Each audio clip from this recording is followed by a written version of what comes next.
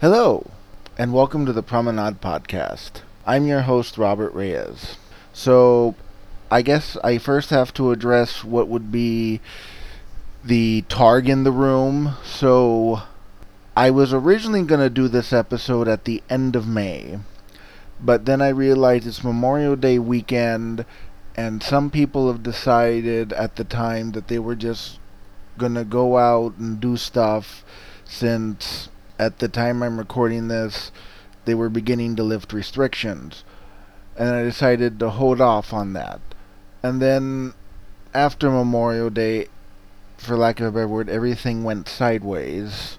And it started in Minnesota, and then it continued for the next month. So I decided it wouldn't be right to drop an episode then, one, and then two, to do my part and help out. I decided it'd probably be for the best to let someone else use the bandwidth for podcasting to get whatever message they need to get out.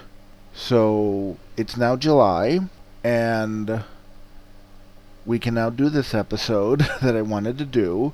So, as you know, the year is 2020, which makes this the 25th anniversary of a little show called Star Trek Voyager. Now, because of that, and as you know, when you hear some of my earlier episodes, I'm a big fan of going to primary and secondary sources, quoting what they said at the time. So you're going to enjoy this episode. This episode is going to start with a Kate Mulgrew interview. It's going to end with a Kate Mulgrew interview. And in between are 3 different specials about the making of and promoting this new show called Star Trek Voyager. So now we're going to start with this first interview, which is from, I believe, a week before Voyager premiered in January of 1995.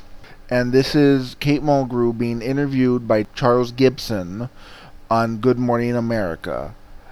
For those of you that are not familiar with the morning shows, the 3 morning shows in the United States being the Today Show on NBC, Good Morning America on ABC, and whatever they called it on CBS. That's where stars and celebrities would go to promote movies, books, TV shows. In the tradition of Patrick Stewart and Jonathan Frakes promoting TNG, and Avery Brooks and Renee Auberjonois promoting Deep Space Nine, here is an interview Charles Gibson did with Kate Mulgrew on Good Morning America. Enjoy.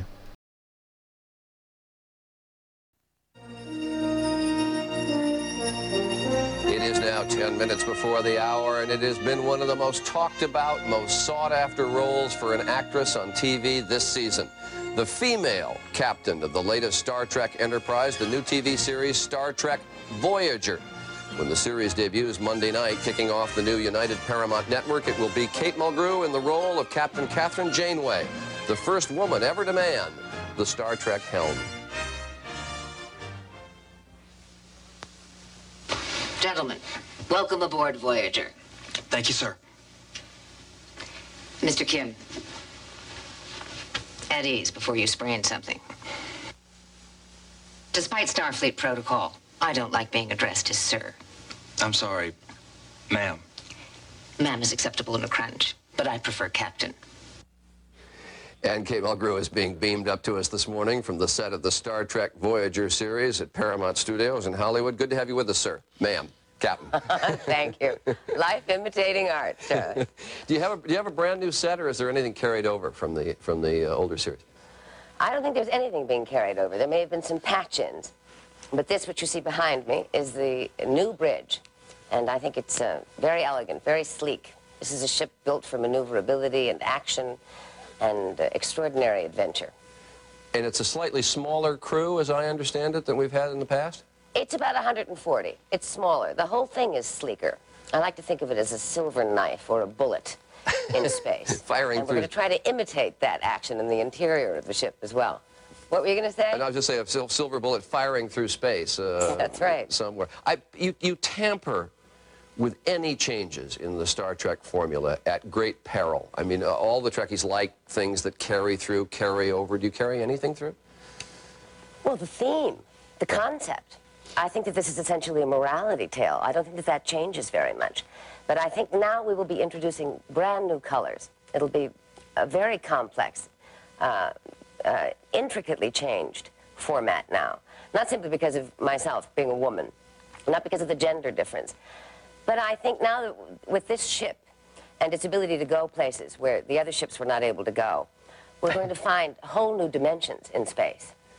This is a weighty mantle, you assume. Is it weighty? Well, I don't know, but I mean, I think it's rather grand. There are great fans of each of the previous captains, and those are shoes, big shoes to fill. Yes, I feel that responsibility.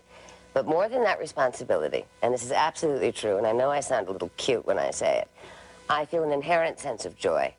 I'm old enough now, I shall not name my age, Charlie, and I'm hopefully wise enough to understand a great thing when it happens. And I feel very grateful and deeply happy to be able to do this. So the whole thing, the whole underbelly of this opportunity, of this job, of this position, of all of it, is cushioned by a kind of marvelous sense of fortuity and blessedness, quite frankly. Were you a Trekkie? I wasn't an ardent Trekkie, to tell you the truth. I'm a reader by nature, so I don't watch a lot of television, but I watched a lot of the Q episodes. Do you know who John Delancey is? No. He's a great pal of mine, and he plays a guy called Q. And if you don't watch him, you know, you can't go to his dinner party. So I watched those episodes. I must say I was continually impressed by the level of writing, by the veneer of professionalism. And I would sit back in my chair and think, this is pretty excellent. And now that I'm here, I must tell you, it's absolutely true. From the very top, which is administration, to the very bottom, God knows what that is, there is an unerring and unceasing sense of a need to meet a certain standard of excellence. And so I feel compelled every day to rise to this occasion. It's an epic occasion, and I feel like I must do it. You have two boys, 10 and 11, is that right? Were they Trekkies? They weren't. No. They will They're be hip-hop now. kids. They, you know? they will be now. They will be now. They better be. Are you listening to me, children? Yes, they will be. They're proud. You have long days in the Voyager, I gather. We have very long days. I think it's part of doing something very well. That may change, but I kind of doubt it. The days are all right because I think of the support system here. The crew is absolutely marvelous. The directors, the DP, the people upstairs, the writers. When everybody pulls together like this, when everybody feels, as they do, that we must do a marvelous job, it's easier. Well, you look very comfortable in the captain's suit, ma'am, sir, captain, and may you may wear call me all of those all the time. May you wear it well. Kate Mulgrew, thanks very much. Thank you. Appreciate it. So, a couple of takeaways from that, if you were listening. First of all, remember, this interview was done in January of 1995, so I have no control over the pronouns that Charles Gibson used at the time. So I need everyone to take a deep breath, just back off, take a deep breath. I had no control over that. But a couple of takeaways, if you were listening. First female captain of the Star Trek Enterprise, those are Charles Gibson's words. So as you can see, in the span of 25 years, researching before an interview still was an issue then. Second takeaway, first woman to man the Star Trek helm. She could have said the first woman to helm a starship, captain a starship. Charles Gibson also brings up something that is relevant in 2020, as it was in 1995, when he says tamper with changes with great peril. So even then, you had fans that were upset about Star Trek Voyager, but the difference being there was no social media. The internet, as we know, was in its infancy. So you had to log on with the 56K modem if you were lucky. This is 95, so it's probably a 28.8 modem. And go on to either Prodigy or AOL or CompuServe and go on a message board to complain about everything. But because everything was so niche and it was still cost prohibitive at the time, the greater fan base didn't know what was going on. So yes, it's safe to say that in 25 years, a lot has stayed the same. It's just technology has made a lot of these people more vocal. You know who you are, that one YouTube channel that all they do is clickbait. So they canceled Discovery, but they're still doing season 3 out of spite, but they canceled it. Makes no sense. No sense. And it's already happening now as I'm recording this. The poster and the premiere date for Lower Decks, the new animated Star Trek series, came out. It's going to be August 6th on CBS All Access. And we now see what the USS Cerritos, yes Cerritos, Otto Square, looks like. And already people are complaining about that. I'm like, All I posted a very neutral comment going, oh, that's what a California class starship. So not to get on a tangent, but the central plot of Lower Decks, you have the California class starship, hence USS Cerritos, named after cities in California. And what the USS Cerritos, what their primary mission that they're tasked with is second contact. Meaning, so you have, say, either Picard and the Enterprise D come and they make first contact with a species on a planet that has just achieved warp faster than light warp capability. And that's the formal thing. And then second contact would be, okay, so this is what's going on. So where are the cool places to eat on your planet? These are the cool places to eat on our planet. So you don't go there because they're going to kill you. You don't go there because they're going to assimilate you. Peace out. So, essentially, that's what the mission of the Cerritos is. And it's focusing on these 4 ensigns whose names I can't remember. But don't worry, we're going to do an episode leading up to the premiere of Lower Decks. So, we got that covered. In the span of 25 years, that same minority that's upset with you change anything has always existed. It's just now their voices are amplified because they can get behind a keyboard with anonymity and they can talk shirt and no one will do anything about it, or the worst that'll be done is either their post will get deleted or they'll be banned from the group.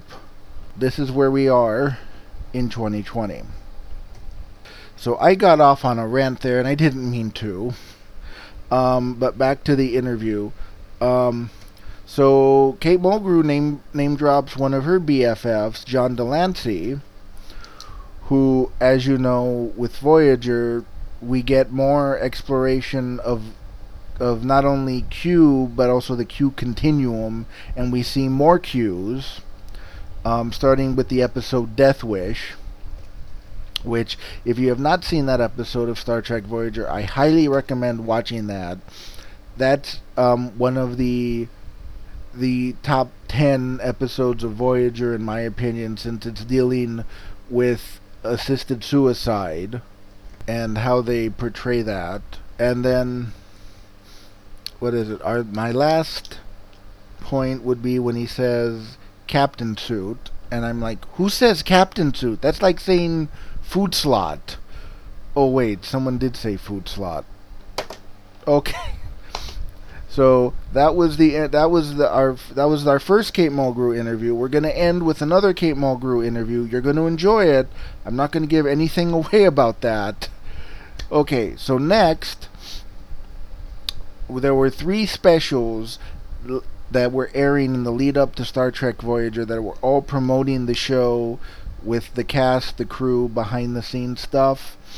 Now, as I attempted to explain back in my Apollo 13 episode on why I put all 3 evening newscasts together back to back to back, it's to give you a better overall picture of what is going on. So all 3 of these specials are covering the same material, but they're all covering different aspects of it. So if you step back, you can see the much bigger picture of how everything was coming together. Now, the first of the 3 specials was one hosted by Majel Barrett Roddenberry on the Sci-Fi Network. You know, it's been 3 decades since Gene Roddenberry's positive vision of the future was first introduced to viewers in the original Star Trek series. Well, the show's prime directive, not to interfere with the normal development of other civilizations. It's appealed to millions. It has also inspired each series to reflect the moods and concerns of the times in which it was made. It is our own 20th century mythology, and there's nothing else out there like it. Well, now there's a new kid on the block called Star Trek Voyager. I've never seen a Federation starship that could maneuver through the plasma storms. You've never seen Voyager. It took quite a while on Deep Space Nine for us to find our voice, to make that show clear what the vision of that show is going to be. But I think we've hit it right off the bat with Voyager. I really mean that. The masterminds behind the new Star Trek Voyager are unabashedly pleased with their latest creation. But inventing the series was a long and arduous process for longtime Trek producers Rick Berman, Jerry Taylor, and Michael Piller. It's an interesting challenge. You know, it's the same thing that the crew of Voyager or the Enterprise face every time they put their foot on the gas. They do that, don't they? You basically face a blank page as a creator, and you're not quite sure where you're going, but it's pretty exciting. And you know you're going to face some bumps along the way, and you're going to hit some dead ends, and you're going to try to find your way out of it. Deep Space Nine space station successfully departs from Star Trek's usual galactic travel setting. But Paramount wants Voyager to get back to Gene's original vision to boldly go where no one has gone before. Voyager takes us to the edge of the galaxy. It will take us more than 70 years at maximum speed to get back from where we find ourselves at the end of the pilot of Voyager. We're alone out there. And isn't that what Gene intended when he created Star Trek, that it was a bunch of explorers, adventurers, alone, facing the unknown? Only someone who's been hiding out in Timbuktu could have escaped the media hype surrounding the decision to put a woman at the helm of the USS Voyager. You know, back when we did the pilot for the first Star Trek, I played a character called Number One. But she was scrapped in the second pilot when the powers that be decided that it wasn't believable for a woman to be second in command.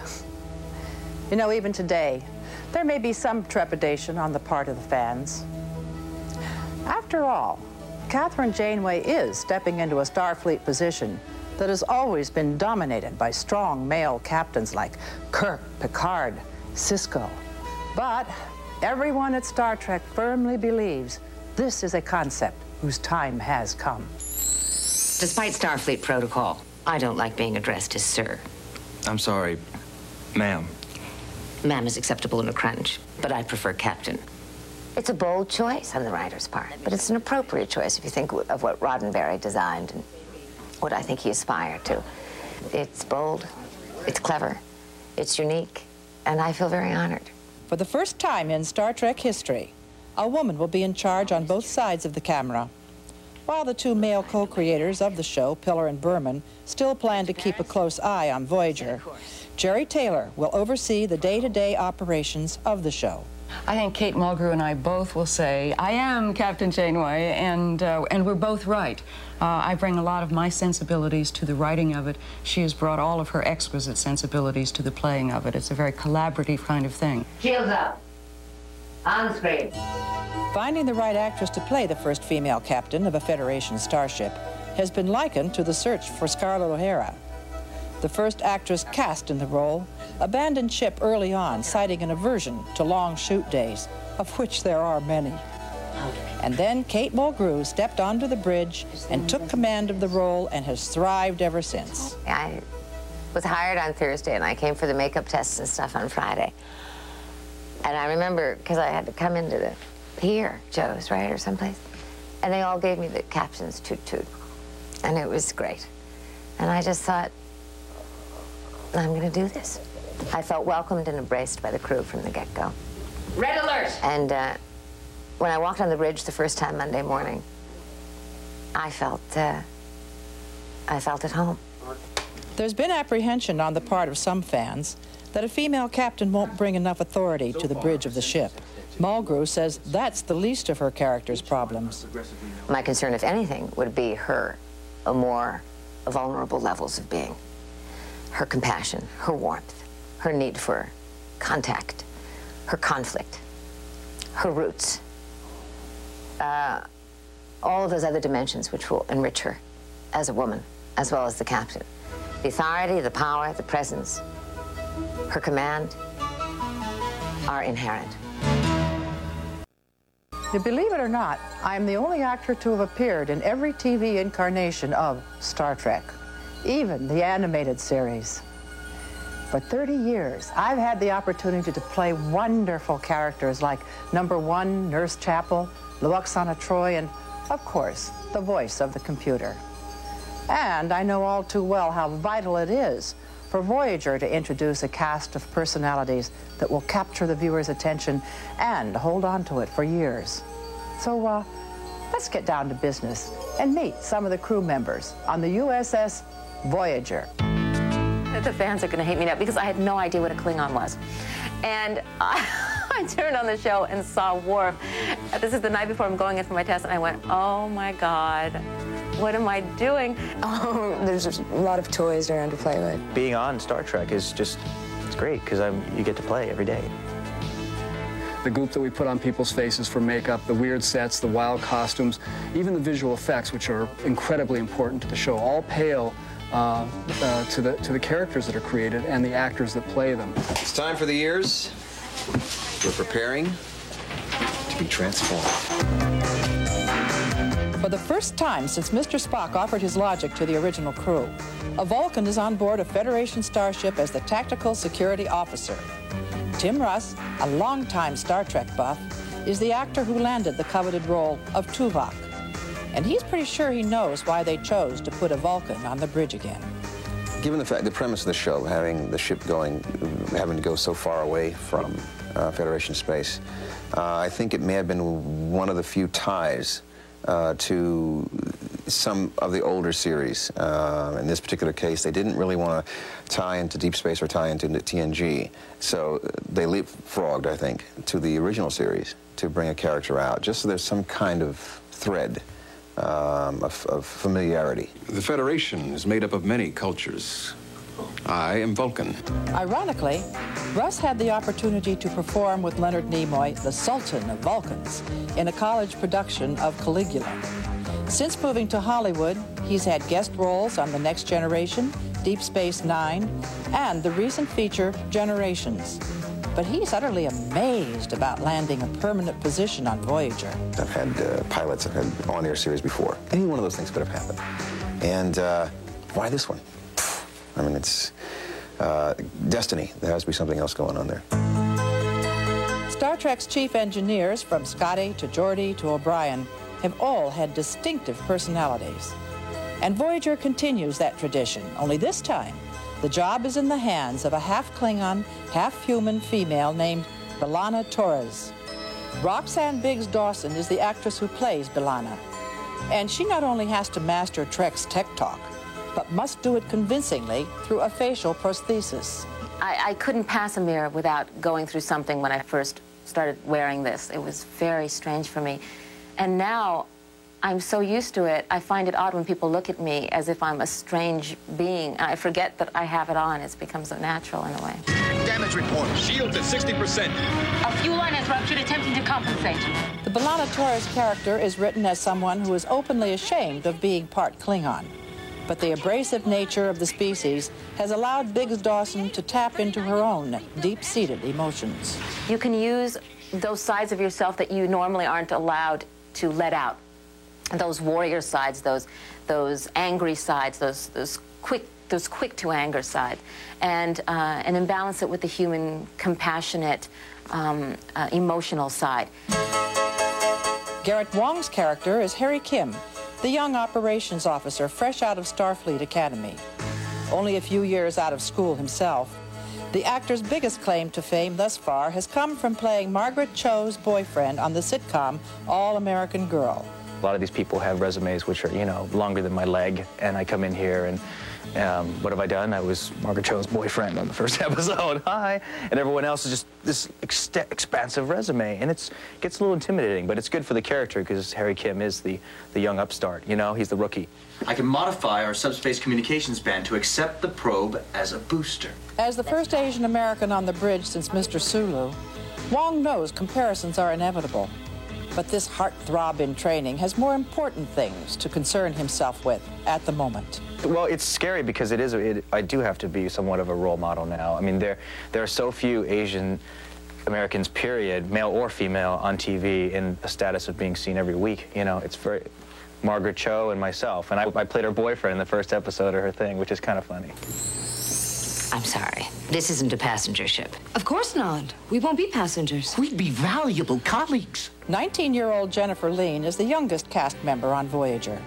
Fittingly, she plays Kes, a 1-year-old female from an alien species called the Ocampa. It's like any species in the beginning of its life. It's brand new to everything, so it adds a different perspective. Also cruising on the USS Voyager will be Doc Zimmerman, the ship's holographic doctor, the mess officer Neelix, an alien who hails from a never-before-explored galaxy, the handsome Lieutenant Tom Paris, descended from a long line of Starfleet legends, and finally, First Officer Chakotay, the fearless Native American leader of the Maquis. This group is going to be fascinating to watch in action.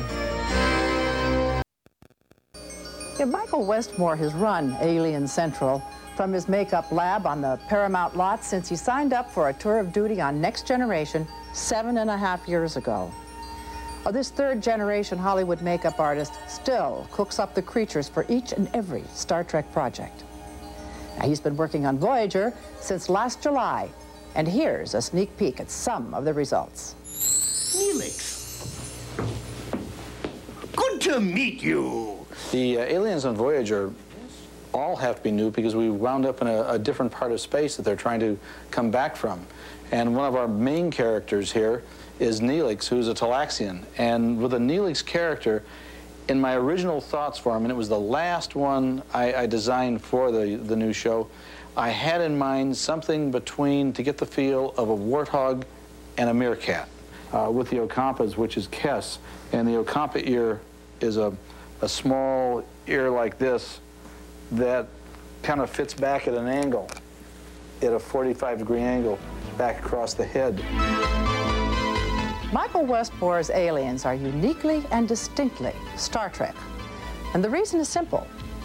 Gene Roddenberry wanted his aliens to always possess some degree of humanity so that viewers could more easily relate to these strange-looking individuals. And I believe Michael Westmore is doing an incredible job carrying out Gene's wish. Our characters aren't really copied, or we're not trying to copy somebody else.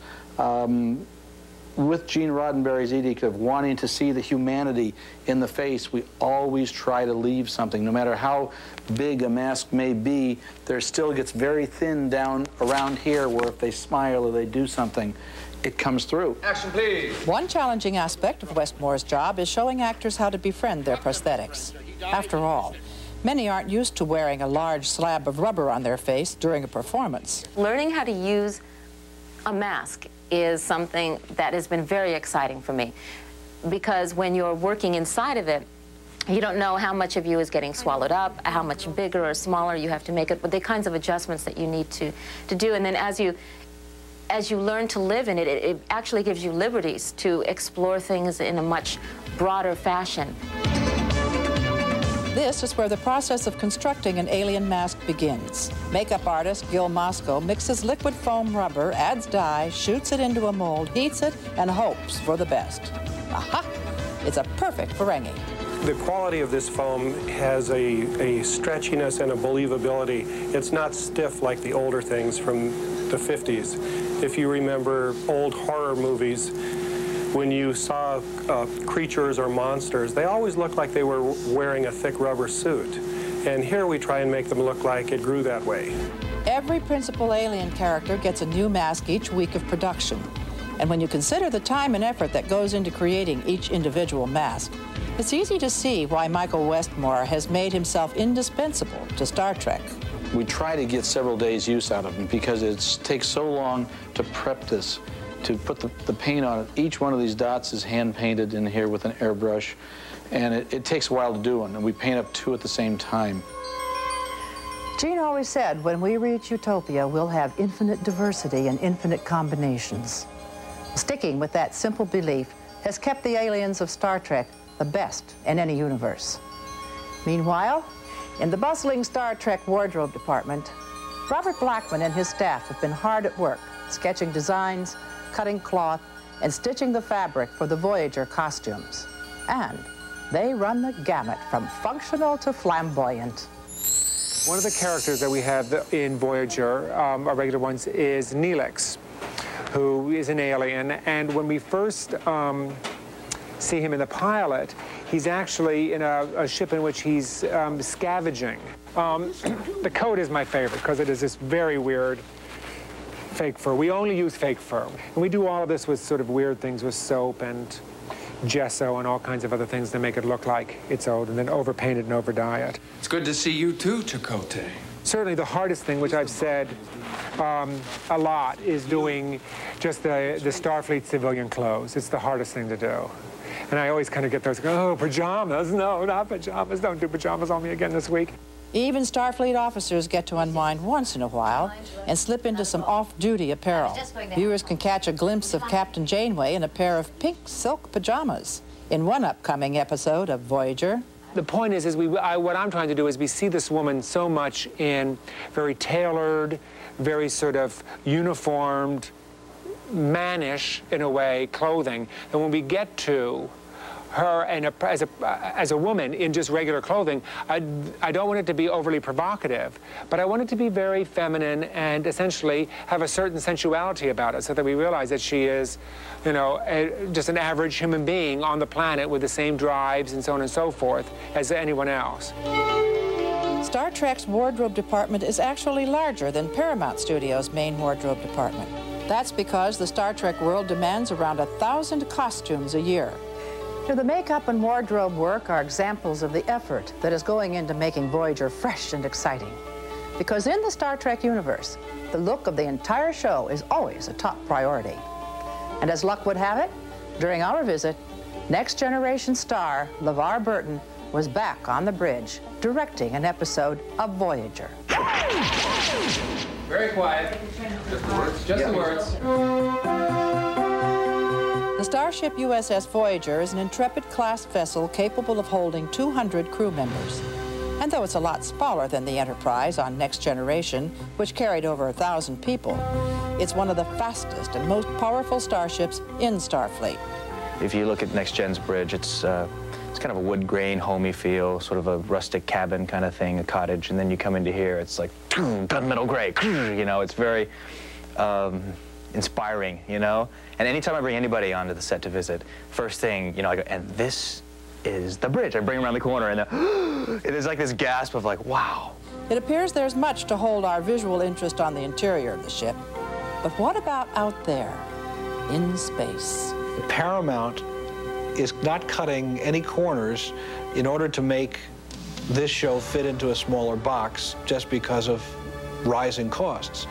I can guarantee you that the technical effects are the cutting edge, the most advanced, and I think that in terms of the problems of cost, we're very lucky that Paramount has supported this with the budget we've got.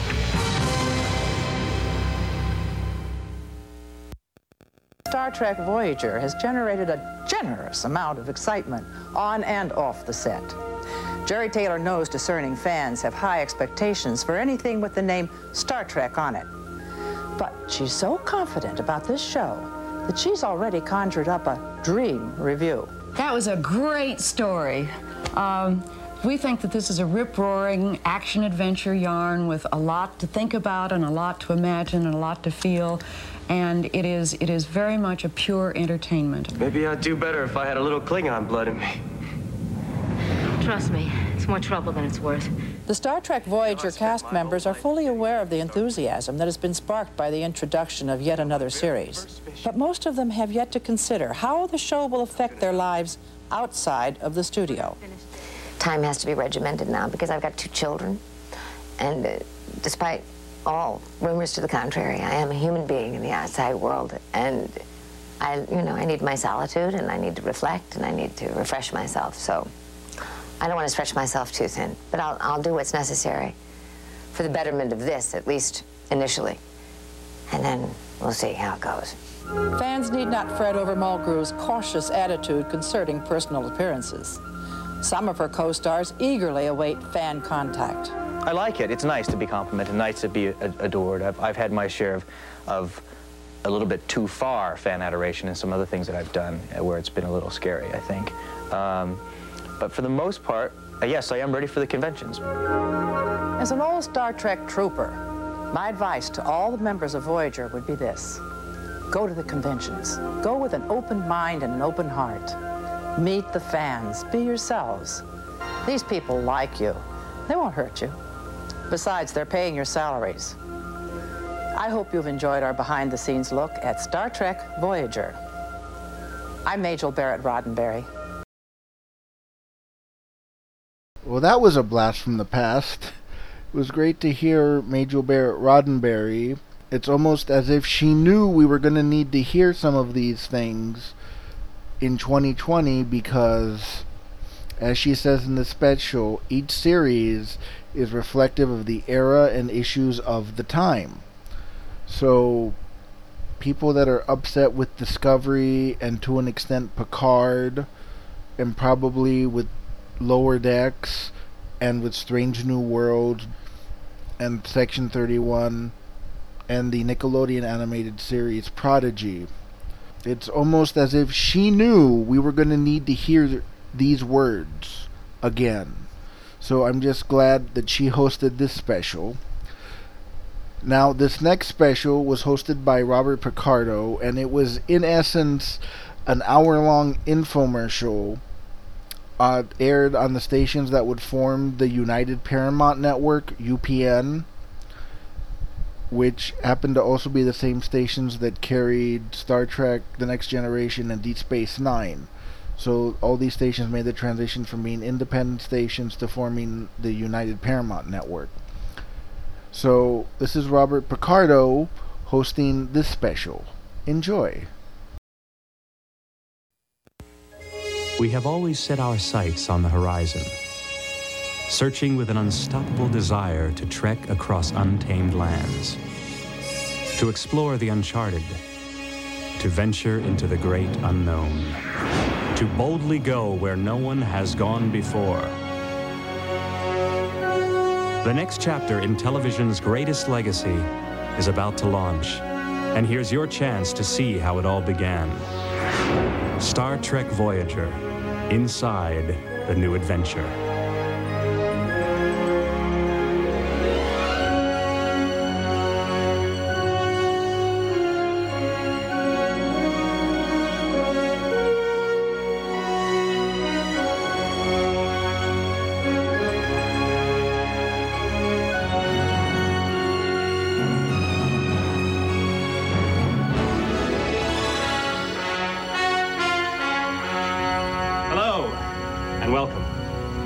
I'm Robert Picardo, and I play the character of the holographic Doctor on Star Trek Voyager, the 4th installment from Gene Roddenberry's popular legacy of adventures from the Final Frontier. What you just saw was a unique timeline of mankind's ongoing desire to explore the unknown. We're going to embark on another mission of exploration, an exciting, behind-the-scenes voyage through the 24th century to look at the creation of the new television series, Star Trek Voyager.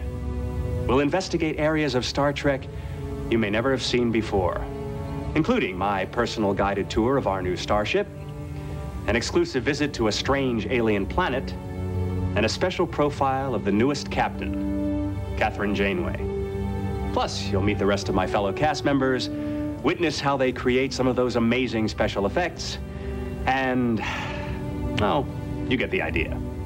It's time to get this show on the road. So, let's find out how this new series came to be. Engage! I've always wanted to say that. Action! Show the disruptor. Red alert. Ashley, go for it. Mr. Paris, set a course. We should wrap and go on stage and shoot some explosions. Cut. What we did was we sat down and tried to come up with ways of making it different. And for us, the key to making it different was trying to find a way to create some conflict in the show. We set the series in a very, very distant part of our galaxy. A part of our galaxy so far away that at warp speed it would take 75 years to get home. It took a long, long time. It took us weeks and weeks and weeks even to come up with the cast of characters, because we found that so many wonderful characters had already been done, and we didn't want to exactly repeat ourselves.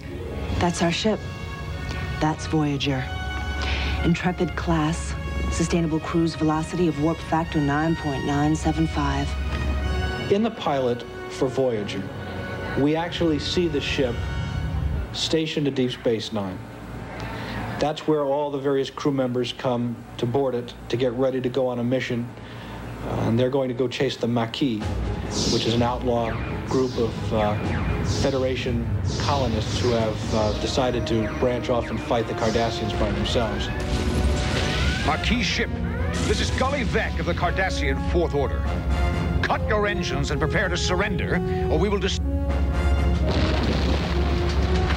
Initiating evasive pattern Omega, mark!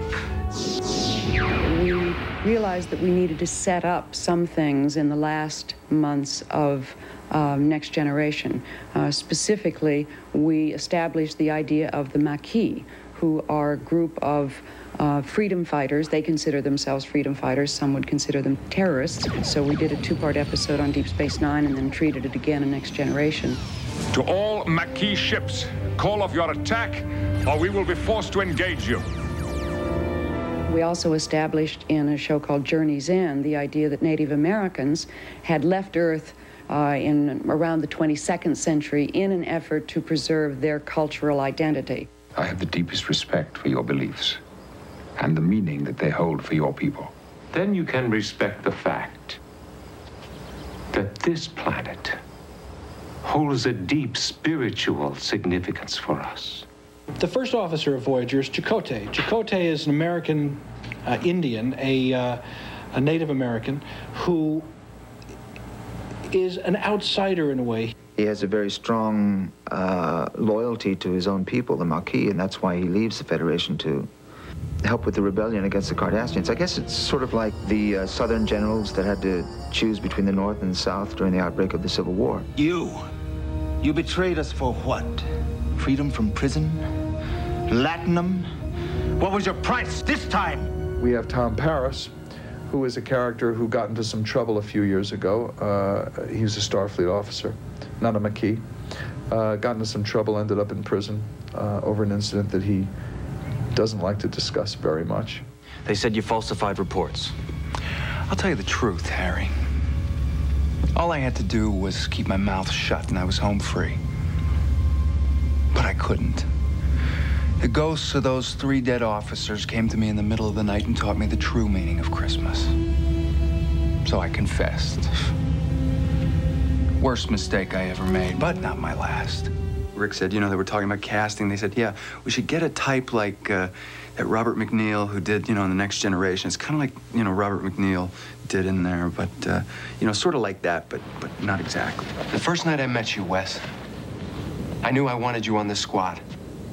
You, more than any of the rest, would understand what it means to be able to count on someone. Because you've been out there, putting yourself on the line. And so they audition, and and then finally one day somebody said, you know, we just can't find anybody for this part. Why don't we bring in Robert McNeil? I know those guys told you to stay away from me, and you know what? You ought to listen to them. I'm not exactly a good luck charm. I don't need anyone to choose my friends for me. Harry Kim is straight out of Starfleet Academy, a young man who has all the makings of a great Starfleet officer. And on his first mission, he finds himself whisked away from his family, his loved ones, and everything he knows, and sent off to the other side of the galaxy. I'm reading a coherent tetraon beam scanning us. Origin, Mr. Kim. Not sure. There's also a displacement wave moving towards us. On screen. He's very well qualified. I mean, he knows his stuff. He had great grades going through, you know, graduated very top of his class, but there's that fear factor going. Captain, there's something out there. I need a better description than that, Mr. Kim. I don't know. I'm not sure what I'm reading. The turning point of the first episode comes after both crews are hurled 70,000 light years away. And by forcing them to team up, the producers of Voyager have created a rich source of drama for this new series. One of our crewmen is missing. A member of our crew is missing too. Belana Torres, my engineer. Commander, you and I have the same problem. I think it makes sense to try and solve it together, don't you? Anything that creates a different tapestry for us to work on is something that we welcome. We have a new situation here. We have new potential jeopardy and new conflicts, being in a new part of space and being able to create unique characters and unique civilizations that we haven't run into before. Captain? Don't believe your eyes, Mr. Paris. We've only transported 100 kilometers. We're inside the array. For many years, there has always been an unspoken cast member in Star Trek lore. You won't find a name listed anywhere in the credits. In fact, the part doesn't even embody a consciousness, although I believe the crew have sometimes referred to this character in, shall we say, feminine terms. It's borderline on the simulator, Captain. I cannot guarantee that she'll hold up. I've already got a female to worry about. Her name's the Enterprise. She is one of the most recognized vessels in the universe. And since the very beginning, the USS Enterprise has seen more action than a tribble in heat.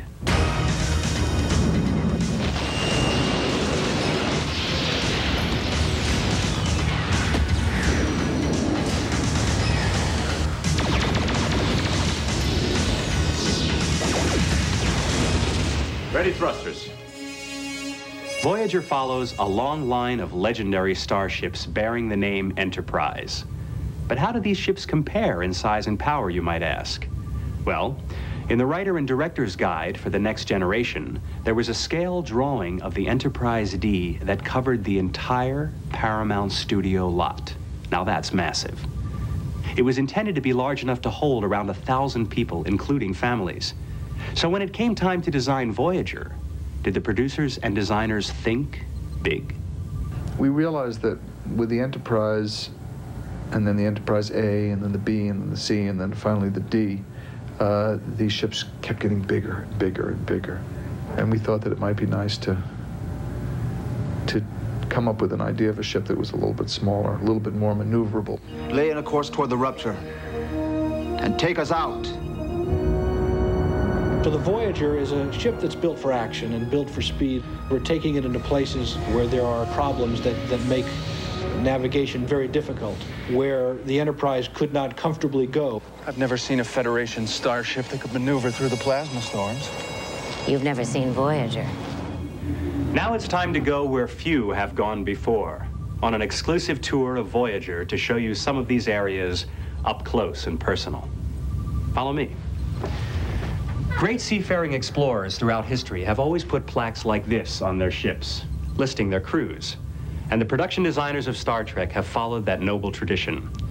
They've also included a poignant quote epitomizing their journey. On the Enterprise, you would have found the words, "To boldly go where no one has gone before."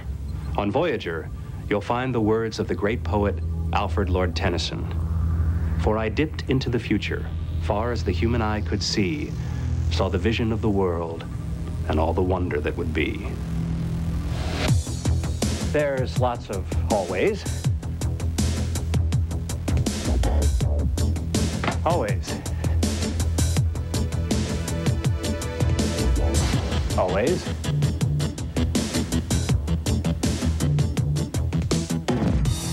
And hallways.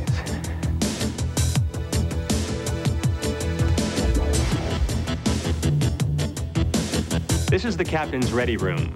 And as you can see, she is an explorer in the truest sense, because she has one of these. I have no clue what it is, but it sure looks impressive. This is the new mess hall. If you're dying for a Big Mac, you may be out of luck. But you can order dozens of delicacies from one of Voyager's replicators, including tomato soup. In the original series, we watched Scotty get all worked up about those precious dilithium crystals. In our new engineering room, we've added a radical new type of technology that helps to power Voyager. This is a ship that is cutting edge. It's got bio formulated conduits, so it responds much quicker than other ships that we've seen. It's actually got organic parts that are built into the ship. And one of the other qualities of Voyager that becomes quite important along the way is that it has an emergency medical program. When the doctor who is assigned to be on this mission is killed, they have to call up the emergency medical hologram doctor in order to take over. And this becomes a major character on the show. A replacement must be requested as soon as possible. I am programmed only as a short-term emergency supplement to the medical team. Well, we may be stuck with you for a while, Doc. There's no need for concern. I am capable of treating any injury or disease. No concussion, you'll be fine. Clean him up.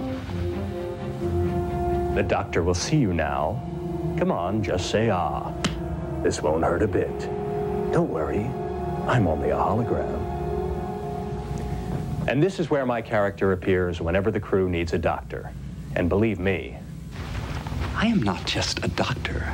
I've been designed with the information from 2,000 medical reference sources and the experience of 47 individual medical officers. I am the embodiment of modern medicine. I've been programmed with everything except a pleasant bedside manner. But my character's human-like qualities will develop as the series progresses, and I will be given a name. Until then, I'm just a hologram with an attitude and a bit of a paranoid streak. What? Is something wrong? Yes, terribly wrong. Your brain is not on file.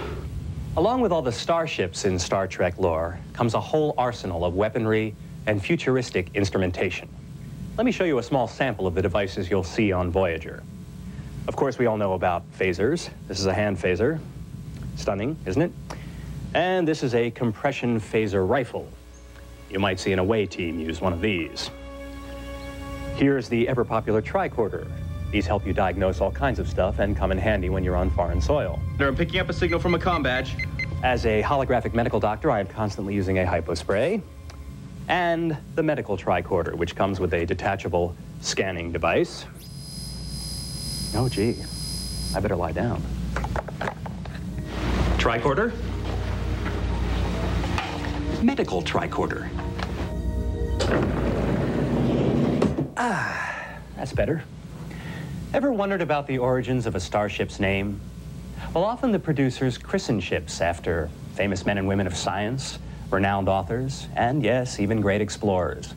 Among those are the Magellan, the shuttlecraft Galileo, and the Cousteau shuttle pod. And it's interesting to note that the name Voyager has appeared on other spacecrafts. In the 1970s, NASA sent 2 Voyager satellites on exploratory missions into deep space.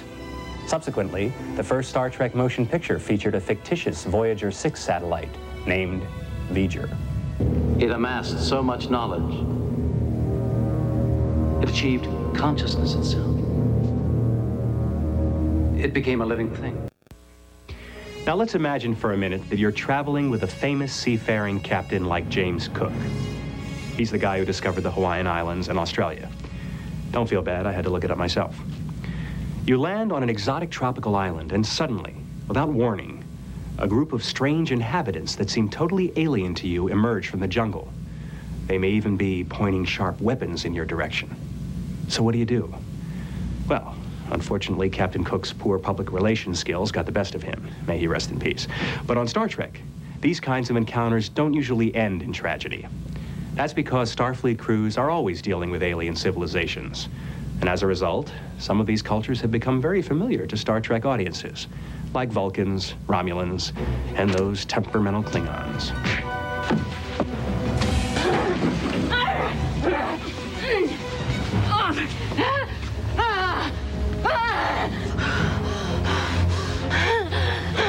B'Elanna Torres is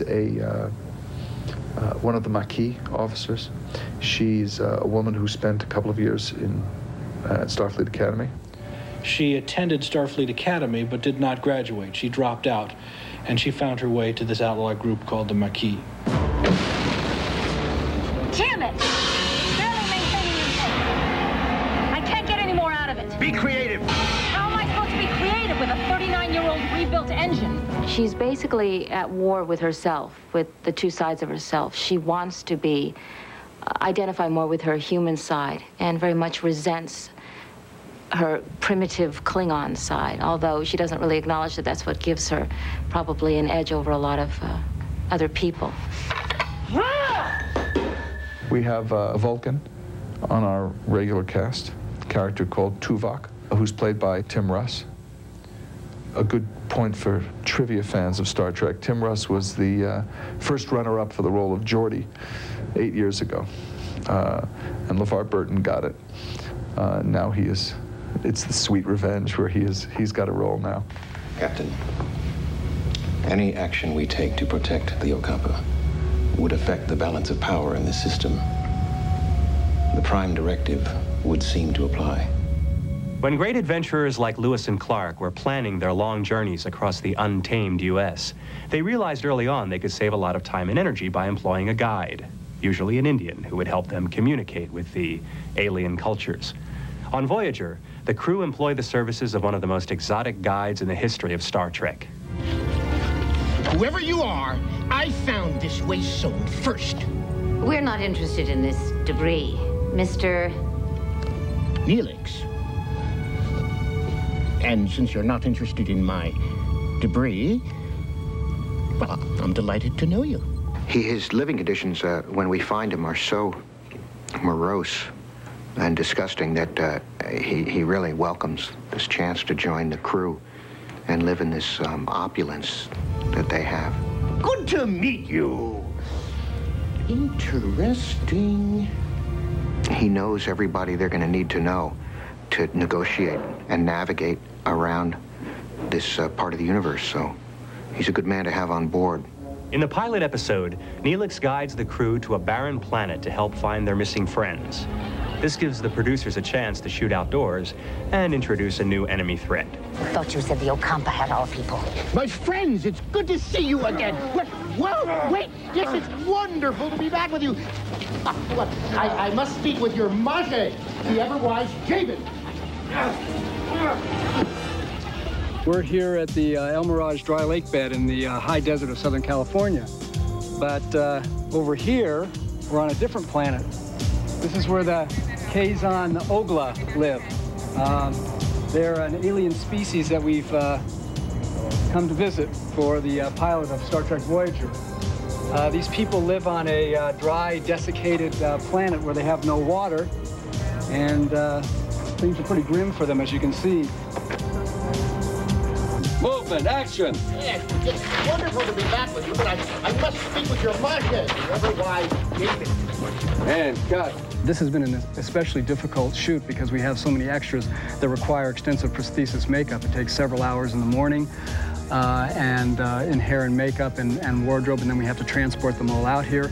And then we have to keep them comfortable because of the heat out here. But it's a big logistical challenge to get everybody out here on time and to pull it off, and so far we've made it. This man led us here suggesting we might find a people called the Ocampa. Do you know where they are? Ocampa. She is Ocampa. Kes is an Ocampa, and she comes from a race of people who are very integral to the first 2-hour episode.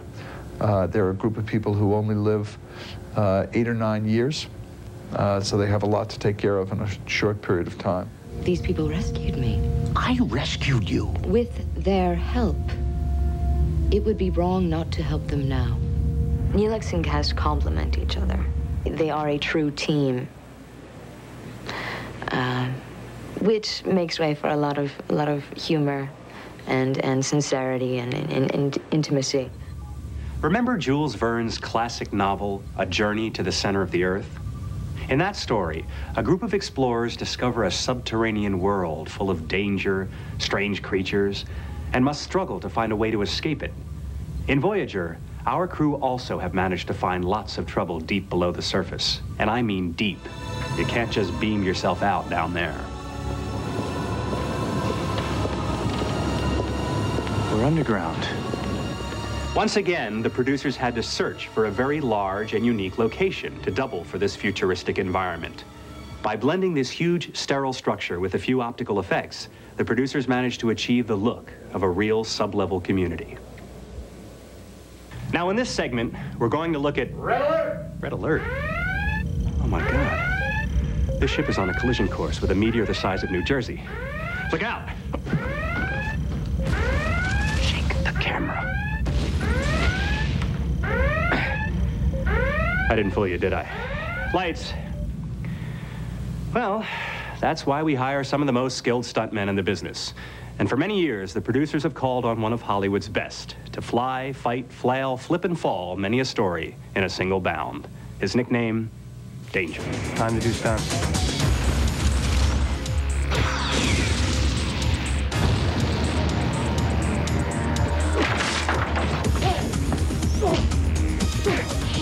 My name is Dennis Danger Matalone. Danger is a nickname given to me by actor Robert Conrad.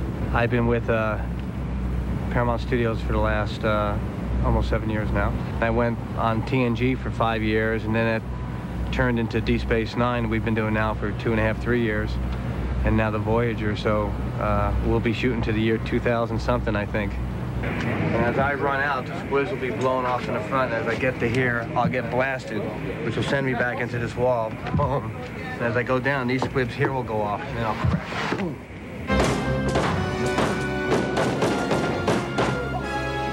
Now, there are two things that can really ruin your day when you're exploring the cosmos. One is an unscheduled enemy attack, and the other is one of those bizarre space fluctuations that send people flying all over the place. On Voyager, we're facing these kinds of problems all the time. And that's when Dennis performs some of his most difficult stunts. Making everything as safe as possible, that's number one. I want a great-looking stunt, and I want everything to look as realistic and as hard as possible, but totally safe. Have you ever wondered what happens on a typical day in the life of a Star Trek cast member? Well, we thought it would be fun to follow Voyager's expert guide, Neelix, otherwise known as Ethan Phillips, on a special expedition. He's going to take us through a complete day of his shooting, from his first early morning makeup call to the final take of the day. And along the way, we'll show you a glimpse of all the many departments working together at warp speed to deliver this new weekly series on schedule. 3:30 in the morning, and it's very early, and I am now going to my trailer. And I'm going to go in and I'm going to come back out.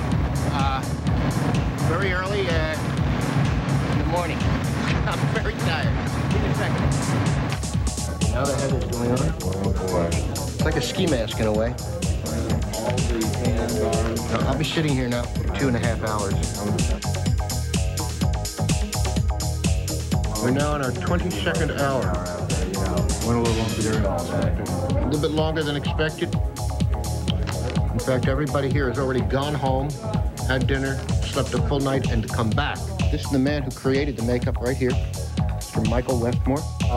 I think, the original concept of this is they wanted to keep, the character cute and likable. The eyes are like a lemur, and two of the things we thought people could communicate with was a warthog type of a look. This is something that Scott came up with as far as the spots, though, but doing these things, the hair type off the top of a warthog and little mutton chops that come through here. This is not the first time Ethan Phillips was asked to undergo an elaborate makeup job. A few years back, he was hired on Star Trek The Next Generation as a dastardly Ferengi doctor. Why have you removed our clothing? Females do not deserve the honor of clothing. They're as bad as humans. Look at that leer on his face. Hypothetically speaking, what's happening, in a sense, is that we're actually shooting an episode right now. So we're shooting episode 105. Really? I've been studying my tricorder operations manual. Lieutenant Torres has brought me up to date on dilithium geophysics. They're probably building sets for episode 107. This is a set that is on the holodeck. It's a program for Captain Janeway. They're writing episode 110. Okay, page 1, scene 1, interior Wren's house, night. They're dubbing episode 104, and they're working on many different episodes at once. All the different departments. So we see them on Monday morning for measurements. We have a first fitting on Tuesday morning, and then they work on Wednesday morning.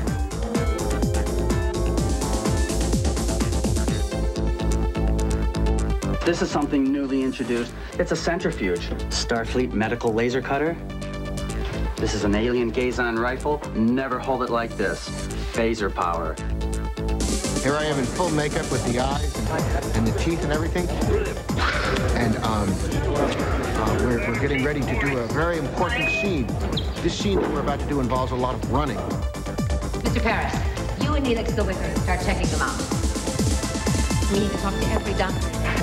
Okay, bring the pickup, please. Bring the pickup. I'm broke now for lunch, and I was going to go out to a hot dog stand nearby.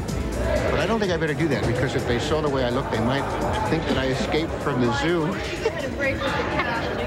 While Ethan breaks for lunch, let's take a look at one department that's always putting in long hours: special effects. Ever since Star Trek first hit the airwaves in the 60s, the producers have employed some of the best technicians and creative wizards in the business. To create the visual effects you see on Star Trek, we use a wide range of facilities. We use our staff at Paramount to design and supervise the work. Then we use motion control photography, which would be specialized stages with computer-controlled cameras. We have model makers that build the models. Sometimes we have specialists doing matte paintings. What we're hired to do here at Illusion Arts is to create shots that don't normally exist in life. For instance, a science fiction city or some sort of elaborate background that would be too expensive to build or to create in any other way. We also sometimes use our special effects people at Paramount, headed by Dick Brownfield and Gary Monak, to do our pyro work or any special miniature explosions and stuff like that. I started back in 1963. I was at Desilu, and I got involved with the first Star Trek, which was with Jeff Hunter. The technology is just astounding. What's gone on from what we did on the original show, actually what we did on the pilot with hoses and moving things and a lot of puppeteering work, to what we're doing right now, which is we're really into some electronics.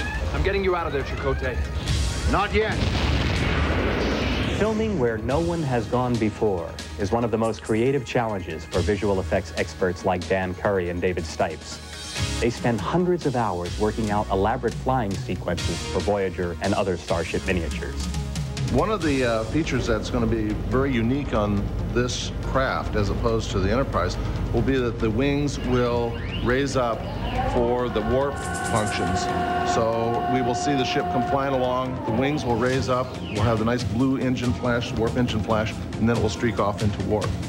One of the things that we've done a little different with this ship than we've done in the past is we've incorporated transparencies, which are little slides of our sets inside some of the windows here, so that when the camera is flying by it at closer distances, you get the feeling that inside those windows are some of the colors that are on our real sets and some multiplaning that you would get from flying by a real room.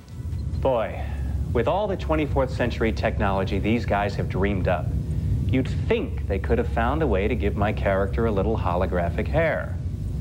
But then again, if Picard can baldly go, why can't Picardo? Oh well, let's see how the day's progressing with Neelix. Drop them, my friend, or he dies in an instant. One more time, please. Drop them, my friends, or he dies in an instant. Okay, bring the pickup, please. It's a wrap. Crew call per call sheet, 7 o'clock. See everybody tomorrow. Typical day. 15 hours. Exhausted. I got another hour and a half of this stuff to come off, then I'm done. Not bad, huh? Out of the makeup, I feel fantastic. But it's still dark, just like it was when I arrived. It's been wonderful having you people with me all day. Thank you very much. Captain's log, stardate 1512.2. On our third day of star mapping, an unexplained Captain's log, stardate 47941.7. The Enterprise is en route to a briefing on the situation. Stardate 48467.3. Gul Dukat and I have arrived on Cardassia Prime.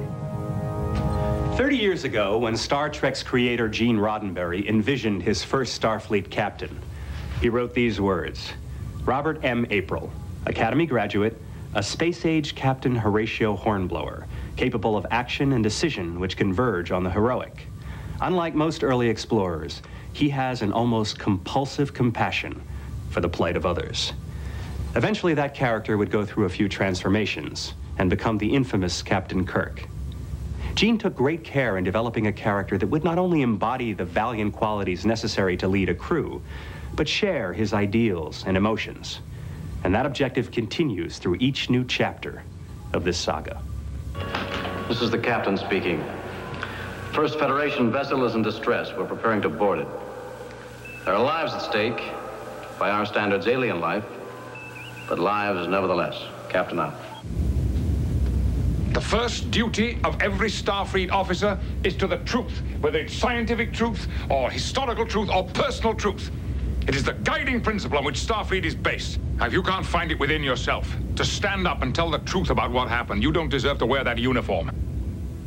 Now here's what the producers have written about our new captain. It is generally acknowledged that she is among the best, male or female, and embodies all that is exemplary about Starfleet officers. Captain Catherine Janeway of the Federation starship Voyager. We thought it was time to put a woman at the helm and to create a character who was not just a captain who happened to be a woman, but a woman, a captain who was different in the ways that women can be different than men. So when are you leaving? As soon as I approve these system status reports. All right, then I won't bother you anymore. You never bother me. Except the way I love to be bothered. Understand? Fire phasers. Evasive pattern Delta 4. I need the injector. Just hand that bag to me. It's a fine crew, and I've got to get them home. All right, let's open this hole in the ice a little wider. Initiate the tech yonder. Take a message to your people. If I ever encounter your kind again, I will do whatever is necessary to protect my people from this harvesting of yours. Any aggressive actions against this ship or its crew will be met by the deadliest force. One of the dangers in choosing a woman with a show that has a high male demographic is that the men in the audience would not accept her as a commander. So we knew that we needed to find someone who would be convincing, who had a sense of authority, who had a sense of power and presence, that you would believe a crew of starship people would follow anywhere. I'm aware everyone has families and loved ones at homes they want to get back to. So do I. But I'm not willing to trade the lives of the Ocampa for our convenience. We'll have to find another way home. What other way home is there? Who is she to be making these decisions for all of us? She's the captain. She's going to be out there. She realizes that they're in a unique situation, that this is more like a family than a crew, and she's going to have to put herself out and kind of get down and dirty with the crew. Report! Hull breach, deck 14. Comm lines to engineering are down. Trying to reestablish. Repair crews, seal off hull breach on deck 14. Will you stay with him until help arrives? I'll be back for you. Paris to Janeway. We found him, Captain. Don't wait for us. Get them to safety. What could be more special than a female captain, where no woman has ever gone before? And also, what I think that what they've given her, which is required courage, and I think that it's really something to allow her to be very deeply a woman, and at the same time to raise her above that to this level of expertise and power. You don't have what I need. I don't know what you need, and frankly, I don't care. I just want our people back, and I want us all to be sent home. Well, now, aren't you contentious for a minor bipedal species? This minor bipedal species doesn't take kindly to being abducted. We're looking at 400 years in the future. So there has to be an inherent erudition. I am an expert scientist.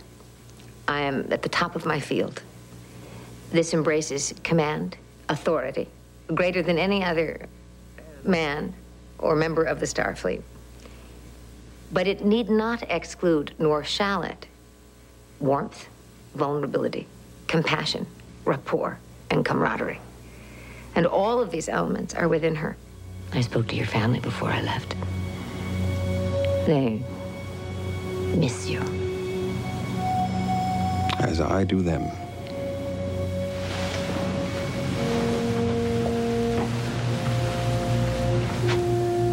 I'll get you back to them. That's a promise, Tuvok. Well, now that we've met the entire crew of Star Trek Voyager, let's join them on their first daring mission as they try to solve the mystery which has sent them 75 years from home. Red alert! We're on the other side of the galaxy. I'm gonna try and take some heat off your tail. What are they doing to us? End medical holographic program. Come with me. We'll find your people. There's only one other way out of here. Get down! You have made an enemy today. I strongly suggest you get us out of here. 6 to beam up. Get out of here, Paris, before the whole thing comes down! Shields at 60%. In minutes, it'll be destroyed. No! T.S. Eliot once said, "The end of all our exploring will be to arrive where we started and know the place for the first time." That's a great way to look at the universe of Star Trek. After several hundred episodes and 7 motion pictures from the Final Frontier, you might think, gosh, how many more stories are left out there? Well, here's one way to look at it. Only 4% of the galaxy had been charted during Captain Kirk's initial voyage, about 11 billion stars. Only 19% had been charted at the beginning of the Next Generation. So, do the math. There's a heck of a lot of stars out there, just waiting to be explored. And just as many thrilling stories waiting to be told. With that in mind, the producers and writers of Voyager have vowed to uphold Star Trek's ongoing quest to deliver fresh adventures and thought-provoking dramas that comment on the human condition. We're explorers from another galaxy. We're explorers, too. Most of the species we've encountered have overcome all kinds of adversity without a caretaker. It's the challenge of surviving on their own that helps them to evolve. It comments on the way we are a lot. And the original series was like this a great deal, and I think that the torch has been carried into these Deep Space Nine and Next Generation as well. I think people are intrigued by that. I think that the people love creating an alternative reality. They do it. People do it. People do it all the time. But this is an accepted way of doing it. This is a very popular way of doing it. It's fun. It's interesting. It's a universe within itself. It has integrity. It is respected. And you step on board knowing that your role is not only to create, but to continue the legacy. And that's an amazing feeling. We're alone in an uncharted part of the galaxy. We have no idea of the dangers we're going to face. But one thing is clear. We'll continue to follow our directive, to seek out new worlds and explore space. Perhaps Star Trek appeals to our continuing desire to explore the unknown. As you saw in the opening of our show, that desire has been with us for a long time. And since the last remaining source of exploration is the Final Frontier, we can look to shows like Star Trek Voyager to fuel our pioneering spirit. I'm Robert Picardo. Thank you for joining us. See you out there somewhere. So, as you can tell, of the 3 specials that you're going to hear in this episode, this one, hosted by Robert Picardo, is the best one in terms of overall information about Voyager, behind-the-scenes stuff. This is the best produced one of the 3 specials. So, the final special we're going to hear is hosted by Robert Duncan McNeil, and Voyager had already premiered when this special aired, because they do interviews with the cast at the red carpet premiere. of Caretaker. So this is Robert Duncan McNeil hosting a special on E! Enjoy. Name the only television series to appear on the cover of TV Guide before the editors of the publication could even see the show. Well, the answer's easy, of course. Star Trek Voyager.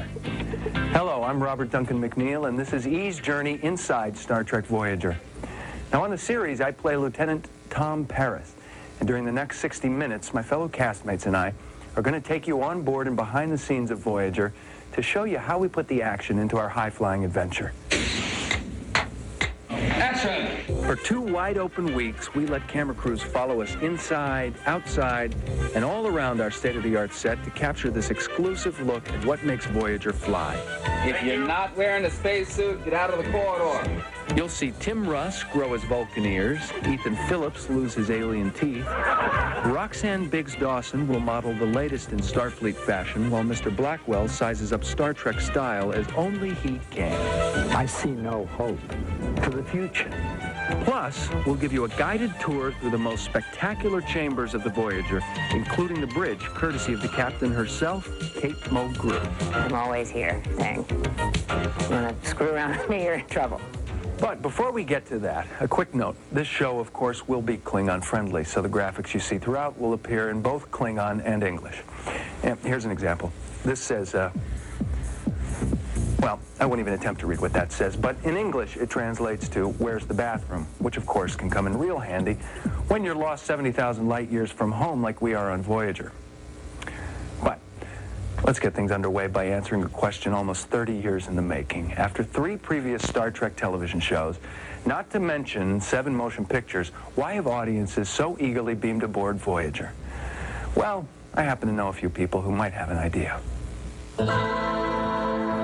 The possibilities, the wonder, a completely different and new world. The looking forward and progressing, seeing what we might be like in the future is intoxicating to people, I think. It's imagination combined with a deep and fine intelligence. We're getting ready to leave. Let me show you to the bridge. Originally, when it first came out, that was one of the first really... where people got really gung-ho into science fiction. They liked the optimism and, the optimistic view of the future. Actually, I don't have an answer for why it's so enduring. I was trying to make something up, but it didn't work. So, anyway. Next question. Well, it's the effort that counts, Garrett. While the reason for Star Trek's enduring appeal may be open to interpretation, the success of the franchise is indisputable. The original series is still airing throughout the world nearly 30 years after its debut. The Next Generation earned 18 Emmy Awards in its 7-year run, and Deep Space Nine logged the highest debut in syndication history. Together, these programs set a lofty standard for our show to attain. Let's try that again, please. But Voyager has proven worthy of its mission, capturing millions of viewers from the moment it launched. But while matching the success of the previous shows was important, so too was separating Voyager from its predecessors.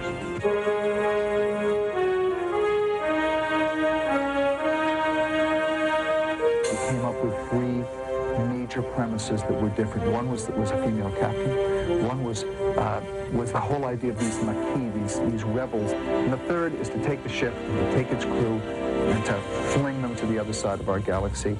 Somewhere along this journey, we'll find a way back. We're still dealing with the same optimistic future, but we've thrown our people off into a place where they're alone. So without the support systems, without the ability to call for help, without the advice of Starfleet, they are back to basics. Back to basics, but with a groundbreaking captain, played by Kate Mulgrew. She replaced Geneviève Bujold just weeks before shooting began. But Kate had little trouble stepping into Janeway's jumper. It was total ownership, or it was nothing. And it emanated really perfectly naturally from me. And then I sort of looked around and everybody was going, I think we might actually have something to do here next week.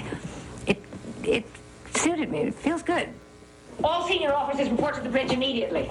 With Kate leading the way, we all managed to slip easily into our characters. Often actors grope for their characters. It takes them, if not a few episodes, sometimes a season to really sort of try things and test it out and see who they are. These people, for whatever reason, knew instantly who they were and what they were about. As for how we got up to speed so quickly, we all give credit to one essential element. The care that the producers put into the writing. The stories are so well written. Well, there's no question that the writing is superior. It creates thoughts in my mind, and I know if it's creating thoughts in my mind, or at least I hope, that it's going to please the audience and the viewers. The folding of space should create a subspace residue. If we can detect one, we might be a step closer to knowing how the trajectory works. Any Star Trek episode, I would say, is the hardest kind of writing I have ever done. The demands are extraordinary. It is a well-crafted, thoughtful, intelligent human drama. And every episode features the most torturous, tongue-twisting, technical terminology heard in television. If we could modify the deflector array to emit phased neutrinos, we could create a big enough bubble. It's called technobabble, okay, and it comes in threes, all right? So you coherent tetryon beam, polarized magnetic variation. And if they really want to mess you up, they give you 5. The writers will give you 5 in a row. So single class 3 humanoid organism, and that's 5 in a row. I had a line once, and we were running out of camera, and we were at the end of the day, and everybody wanted to go home, and I couldn't say spatial distortions. I kept saying facial distortions. What did I have to say yesterday? I had to say Sikaris has a mantle of tetrahedral quartz 20 kilometers thick. And then another time, I was supposed to say subspace beacon, and I kept saying subspace bacon.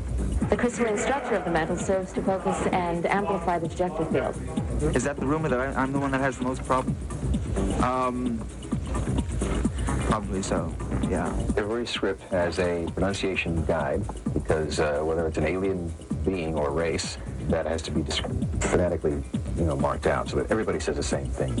Accuracy, without a doubt, is a top priority on Voyager because if we make a mistake, any mistake, our fans, the Trekkers, will let us know about it. And they do call us on occasion. They have all of the elements in particular in terms of consistency about what we do, how we do it. It doesn't necessarily mean that they're going to dictate to us, because we don't believe that that's the process that we work under here. But they influence us, and we listen to them. I just try to do my work the best I can and hope that by doing that, it will please them. But when you have fans that are that appreciative, it really is an honor to play to them. Mr. Paris, set a course for home. Throughout the history of Star Trek, we've gotten to know dozens of intriguing life forms, from Vulcans and Romulans to Ocampas and Cardassians. But our series features a life form unlike any other seen before, and its name is Voyager. It's got these bio-neural fibers that have replaced the standard conduits that run throughout the ship. So there's a biological component to this ship. Biological components. Welcome to the Voyager, a living entity, a vast, complex monument to Hollywood's limitless engineering and special effects prowess.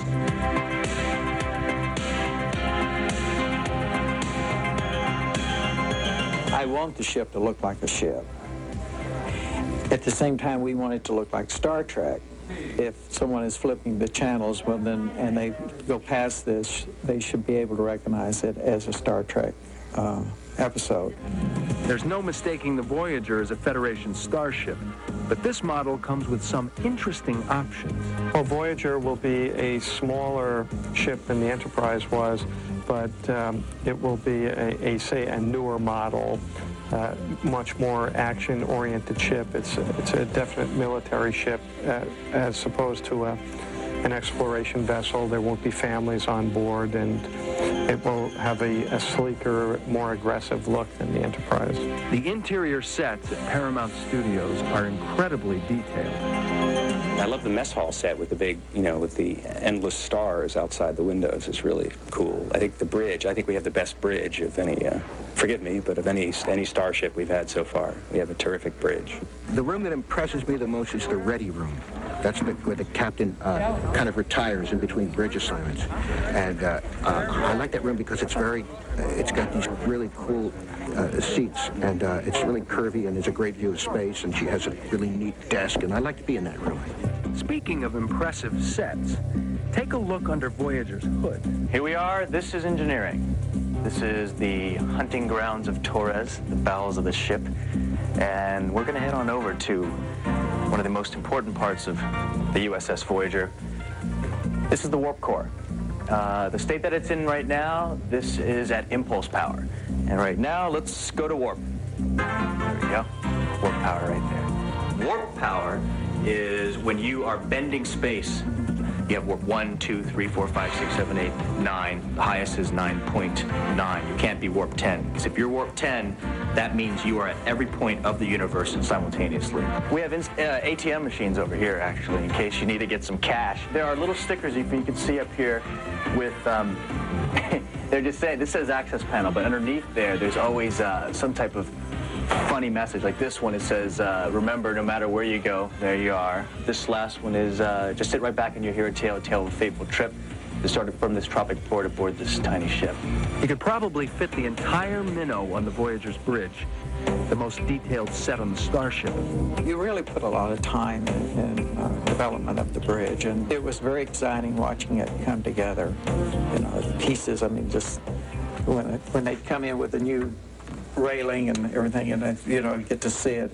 The workmanship, I think the crews have done excellent job. The craftsmanship is, I think, top rate. Voyager's special effects people know all about craftsmanship. The technology is just astounding. What's gone on from what we did on the original show, actually what we did on the pilot with hoses and moving things and a lot of puppeteering work, to what we're doing right now, which is we're really into some electronics. That's putting it mildly.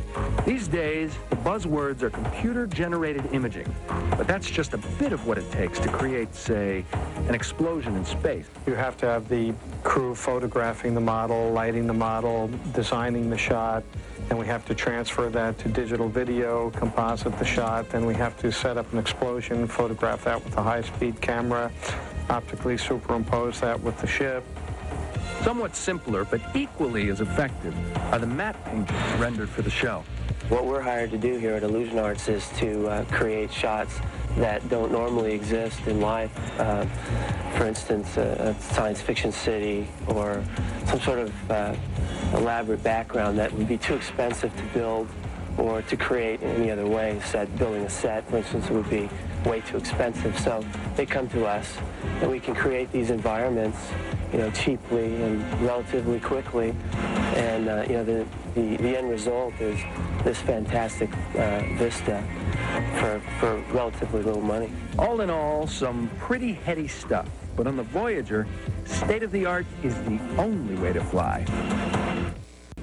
Here's another little trivia tidbit for you. Did you know that every weekend in at least 4 different U.S. cities a Star Trek convention is held?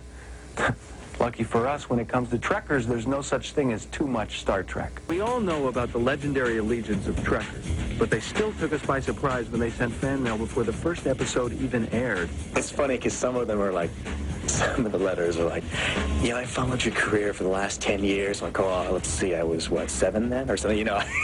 I wasn't even acting then. You know, but for the most part, they're very nice, they're very cordial. It really was welcome to our world mail. And a lot of it was, I mean, it's very articulate, really wonderful welcoming wagon. That's what they were. It was a welcome wagon. It was great. I have personal friends who are great Star Trek fans, but I haven't met the hardcore Trekkers yet.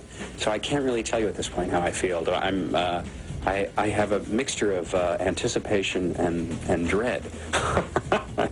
Well, ready or not, Robert will get his chance to meet the hardcore Trekkers at any one of the hundreds of Star Trek conventions staged each year. It's great, I think, to have something in one's life that is something that you really spend a lot of time and energy doing, and everybody has it. You know, marathon runners have it. They have to run. That's their religion. And for those who believe in organized religion, that's what they do a lot. They spend all their time in their life. So these fans spend a lot of their time focusing on this. In addition to meeting their favorite Star Trek actors, conventions also give Trekkers a chance to catch up on the latest collectibles. We do T-shirts and more of the souvenir novelty kind of items that the fans want to come to a convention and buy. Berman's firm, Creation Entertainment, is responsible for more than 200 Star Trek products that are sold at the various conventions. Since 1971, Berman has been staging these gatherings, meeting fans from all over the world. We're getting about 400,000 people a year, so it's quite a nice endeavor. All ages, all types, doctors, lawyers, school teachers, runs the gamut, really does. It started as a hobby and grew into a business, and I can't think of a better way to earn a living. Participating in a marketing campaign is a new experience for most of us. So is being the model for an action figure. The actors love to say that they're not impressed by that, but the minute they get their own action figures, they take them into their trailers and they sit and they look at them and they explore them. I suppose when I see a Neelix doll, I'll think about it. I don't know what I'll think, though. I'll have to wait to see what happens. It would just be sort of a curiosity, sort of a thing. It's, oh, does it look like me? Oh, okay, it does, and then that would be it. I tell you, I have a daughter who's 4.5. I have 2 kids and a 9-month-old. But my daughter, since she started watching some of the shows, has become obsessed with Tuvok. Tuvok is the hottest character to 4-year-olds, so I would have to say Tuvok's going to be the big seller. If you've got your eye on one of the action figures but can't make it to a convention, try calling 1-800-TREKKER. That's right. There's actually a phone service where you can buy anything from a holographic photo to a burner cover. While all this merchandising can be dizzying for an actor, the outstanding chemistry of the cast keeps us all focused. These 9 actors have melded in a way that is something you would expect after 2-3 years. And they did it almost immediately. I think the actors all like each other, and everyone has a nice sense of humor, which is unusual. Robert Beltran has a completely unexpected sense of humor if you've only seen his character. This we carried, and the Voyager female crewmates really liked cut that. And John Phillips, Ethan John Phillips, we all call him John, is extremely funny. He plays Neelix. I did an audition. My mom was one of the producers, and they just did it as a favor. They were like other qualified actors that were probably better for the part, but like I had contacts and stuff. I don't mean to make it sound like only the men are funny. It's just I only find men funny. It's just one of those things, Find women cute and men funny. I mean, there's some funny women out there. My relationship with these guys is sublime to a man. That's a very rare thing. You probably aren't going to hear that again for a long time. If you've ever heard it in an interviewing capacity. There's usually somebody who's a little rocky or a little shaky, the chemistry's off. This is not the case. Perhaps the ultimate sign of a show's popularity is when words or phrases from the program become a part of our everyday language.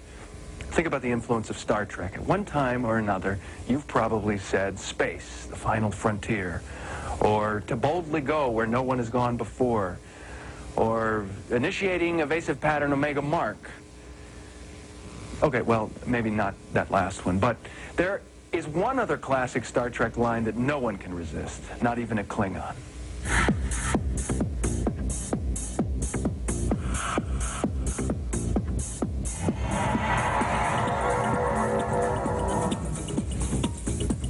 Well, here we are. This is the transporter room. This is the transporter pad that we're on right now. And as you can see, we can beam in a 1, 2, 3, 4, 5. Our family of 6 can come in here. This was the original transporter ceiling used in Star Trek I, the first film. They sort of revamped it for us, but I think that's a kind of neat piece of Trek history and trivia for everyone to know. Okay, why don't you come up here for a second and show you some stuff. Here we are. This is the console area where the transporter chief, whoever that may be at the time, resides. Stuff on the wall. Well, this is kind of neat. This is one of the cooler effects, I guess, that's working. What it does is it just tells me in terms of whether or not the transport is going okay, kind of a thing. This is the touch sensor pad, which beams somebody in, beams somebody out. Oh, look how beautiful that looks. Why don't we just take a last shot of that? Look at that. Look at the yellow lighting right there and the blue. It's very color coordinated. Someone's altered the security subroutines. Why would anyone do that? Never mind. Beam me down. Are you crazy? Security will spot you before you even get there. As Voyager continues the Star Trek tradition of exploring new frontiers, some members of the cast are confronted with a new challenge. You're in a pretty strong blue. Strong enough that if you don't get it off, it'll be on there for 2 weeks afterwards. So you can't pull these off that easy once they're on. They won't come off, at least not without a few layers of skin.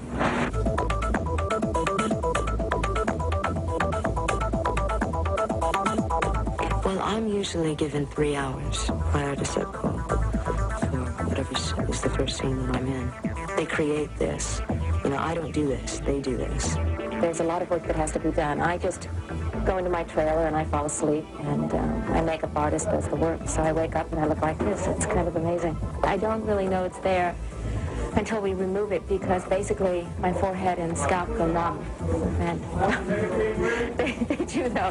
And it's not until it's removed that I can really feel the skin again. So it's not really a problem. I really, really wish that I had prosthetics, because I prefer to wake up at 3 in the morning, because that's usually when I do my best concentration and so much more into the day when I can have no sleep. I tell you, I feel fine about not missing it. You know, some of those guys, like Ethan Phillips, who plays Neelix, they're in for 3-4 hours before anybody else gets here. I've arrived at the set at 3:30 in the morning to get the makeup on for 6:30 report to the set. So 3:30, and I live in, my home is in Santa Barbara, so I'm getting up at about 11 o'clock in the evening, shower, drive here. I have very long days. I will make the exchange with Jared O'Tell. Call time is a little later for Tim Russ, who plays Tuvok the Vulcan. 6 o'clock this morning. Actually, earlier in the week it was more like 5. Always dark, usually in the winter. So, well, about 45 minutes to do all this. Mark Shellstrom here is the artist at hand, and you know, you'll have to put like several colors together to make him look natural. Part of Tim's makeup ritual involves attaching his Vulcan ears. It's not a large appliance, but it takes time because you have to blend them to the ear so that they not only match the color of your skin, but they also will match the texture.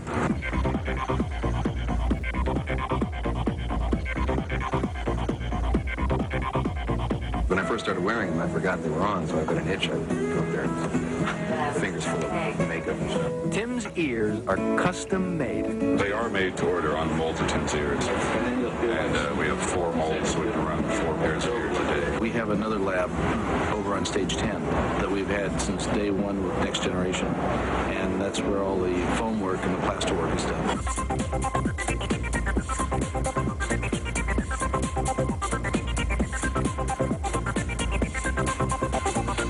It's the ultimate, it's the ideal that any makeup artist could ever do, because I have probably here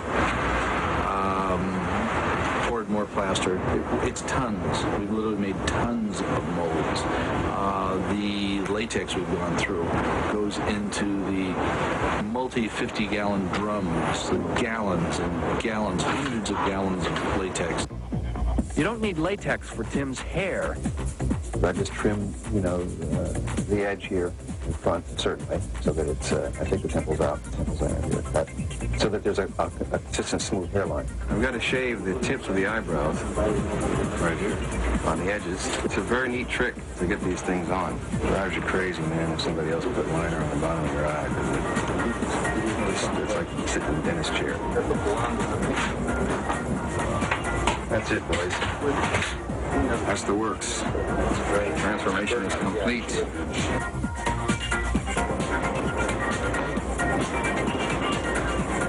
Sun isn't up yet, see?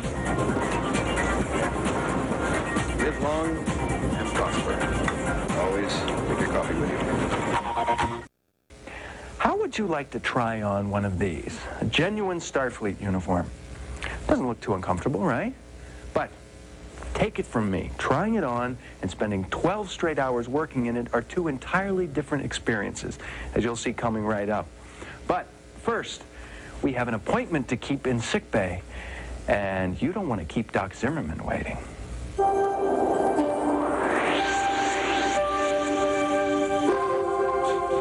Here is the sick bay. These are the bio beds where my patients lay down and I treat them, and I push these buttons here.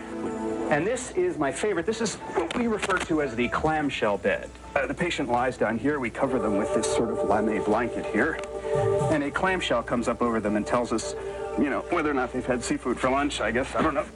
Sometimes they say laughter is the best medicine, but when you're ill on the Voyager, it's best to see the doc. He's completely exhausted. Can some of this wait until he's had a chance to rest? Yes, I've learned quite a bit about medicine working on Star Trek. Unfortunately, it's not medicine that applies to the 20th century, so I can't really share. I could share it, but you people simply wouldn't understand it. This is a medical tricorder, and with the detachable scanning device, it will tell me absolutely anything I want to know about whatever tissue that I wave it over. I take them out with a thingy, and I place them here, and then this lights up, and then I kind of manipulate these thingies, and I draw some conclusion that you believe. This is something that we put on people's limbs to cure them in some way. Did you have any questions?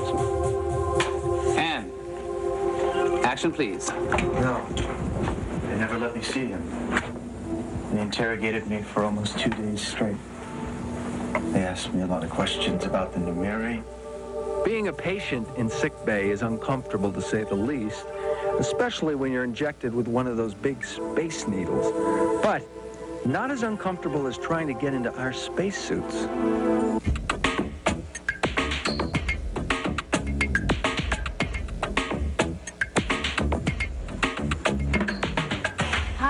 I'm Roxanne. You may not recognize me. I play B'Elanna Torres on Voyager. We are about to go into wardrobe now for a fitting. I'll take you right in.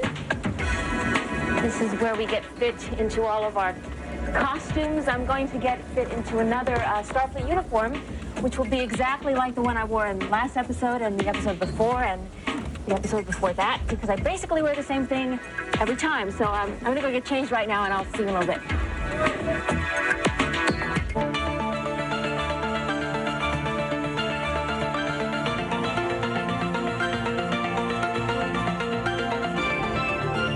Roxanne, how are you today? Hey, Bob. This is Bob Blackman, our costume designer. He's going to see if this actually fits. What do you think? While Roxanne is being fitted, we asked the renowned Mr. Blackwell to illustrate his thoughts on Star Trek fashion with the help of a telestrator. Well, here we have Star Trek 1966. The cigarette girl at the Copacabana. Isn't this a thrill? Look what they did. From a jewelry neckline to a mock turtle. I feel it's boring. I don't find it boring at all. I actually find it interesting. And I think also for the actor, what happens is that there is enough anonymity with just a color bar at the top that draws focus to their face. They've got her in the same outfit. I'm sorry. As captain, I would have demanded a better looking wardrobe. Well, to each his own for fashion in space, but a comfortable fitting wardrobe is another story. These stirrups, sometimes we will undo them to allow more flexibility in the leg. Part of it is how to keep, I mean, the use of the stirrup, the elastic stirrup, is to keep a very clean, straight, vertical line to them. Mm-hmm. Now, they're not comfortable, and you sit with those things and there's tension all over your thigh because the pant can't go up. But they look marvelous. But they look fabulous. To have a good butt to be on Star Trek, there's just no doubt about it, because the costumes are tight. It is not the most comfortable for me, because I like to wear clothes that are very relaxed and very casual. I've got a little pocket in my pants for my teeth, in between takes. Yeah, well, you know, I don't really have anything to carry around except for the keys to my trailer. Who got a pocket sewn in? I better be talking to my staff. Pocket for what? For like wedding rings or things that they want to keep talisman close to their heart? Bob, I would like a little pocket sewn in on my uniform. I don't know. I really haven't put much thought into that question. I just sort of say, okay, this is what I have to wear. I really don't don't think about it too much. All I have to do is get my forehead and my wig on. And exactly. And no jewelry, and you're ready to go. There we go. I'll be sure to take the jewelry off. Absolutely. Okay, great. Thank you so much, Bob. Thank you very much. So far during this hour, we've focused on the interiors of our ship. But as you know, we don't spend all of our time on board. After all, there are alien planets to explore. But therein lies a unique challenge. Where on Earth can you find a place that can double for the planet Iconia or Erebus Prime, or in the case you're about to see, a planet so unexplored it hasn't even been named yet?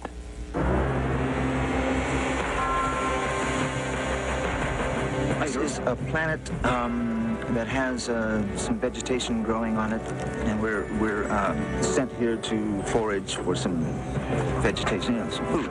You expect us to eat that? That's the reason I brought you here, Commander. There's no better source of vitamins and minerals in this quadrant than in this ugly little root. On Earth, we're at the Bronson Caves. It's nice to get away, and especially on a beautiful day like this.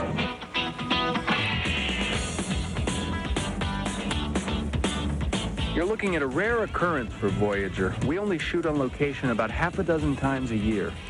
One of the reasons for that is obvious. You go out into Los Angeles of 1995, and that's what it looks like. It's very hard to find places that look like alien worlds or the 24th century. Aren't they gorgeous? Yeah. One bite will kill you. Puff you up like a vacole fish. First, your windpipe starts to swell. And just when you think you're going to die of something.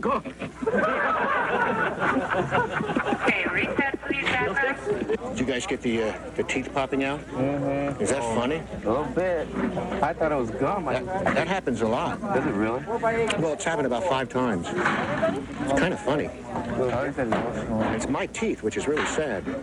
You know, I have a very bad dentist.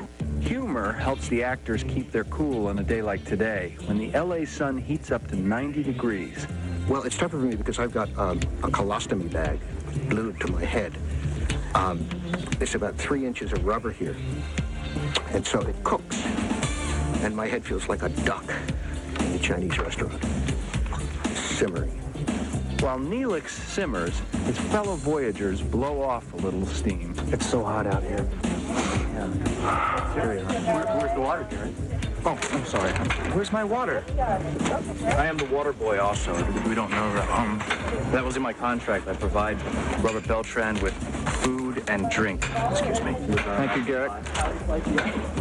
You can leave. The chemistry. Speaking of chemistry, a few of the actors didn't really excel in the sciences before they worked on Voyager. Well, I wasn't a science fiction fan. I failed chemistry when I was in high school, so I have no right to be here. All right, so he flunked chemistry. But as Voyager's resident chef, Neelix is an expert at finding nutritious delicacies. Even if it tastes so bad, Robert has to spit it out over and over and over again. But 27 times. It's actually starting to taste good. Oh, that's ginger root. That's what it really is. In our story, it's Leola root. What we've done is to disguise these and make these look a little bit unusual is we've simply acquired ginger root, applied some interesting paint colors, also injected a little bit ahead of another type of a plant, vegetation, to again make it look a little bit unusual, and we came up with a Leola root, something interesting and something rather tasty. Meet prop master Alan Sims. When we're in need of foreign food, phasers, or assorted alien paraphernalia, he's the man to see.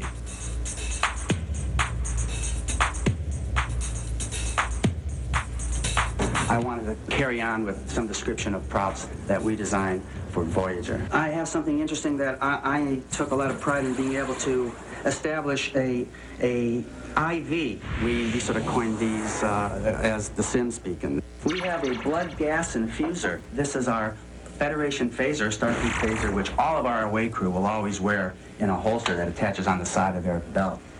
And along with this, more weaponry that we've come up with this season on Voyager is a Kazon rifle phaser. Tim Russ is the champion phaser drawer right now. He's very quick, but he's practiced a lot longer. Let's see, who is, Bobby's pretty quick.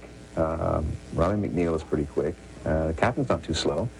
on occasion we get into it. I think it just depends on who's playing heads-up ball and who's not. Along with a means of protection, we also require other devices like this tricorder. Evidently from this you can figure out where you are anywhere in the universe, who you might come in contact with, what their material makeup is all about, their chemical makeup is. It's amazing. I don't know if you've heard this, but I have actually broken more tricorders than anyone in the history of Star Trek. I have somehow dropped or completely destroyed, I think, three tricorders. Of course, in a Voyager episode, you're going to need aliens, too. And Prop Master Alan creates these as well. Yes, well, this is one of our friends. We do have an episode where our away team lands on a planet. He's reading the Star Trek communicator right now. But this is an alien skeletal life form, and it's very rubbery, is what it is. It's a latex covering, and again, with a unique painting process, we even gave him quite an alien skull. As you can see, it's not quite how we know man to be. As you can see, Prop Master Alan really loves his job. I just enjoy demonstrating all of this. I'm afraid we've reached the end of our journey inside Star Trek Voyager, so it's time to wrap up the tour of the ship. And, as is the custom in our little corner of the universe, we've saved the best for last, the bridge, and the only person truly qualified to give you a tour.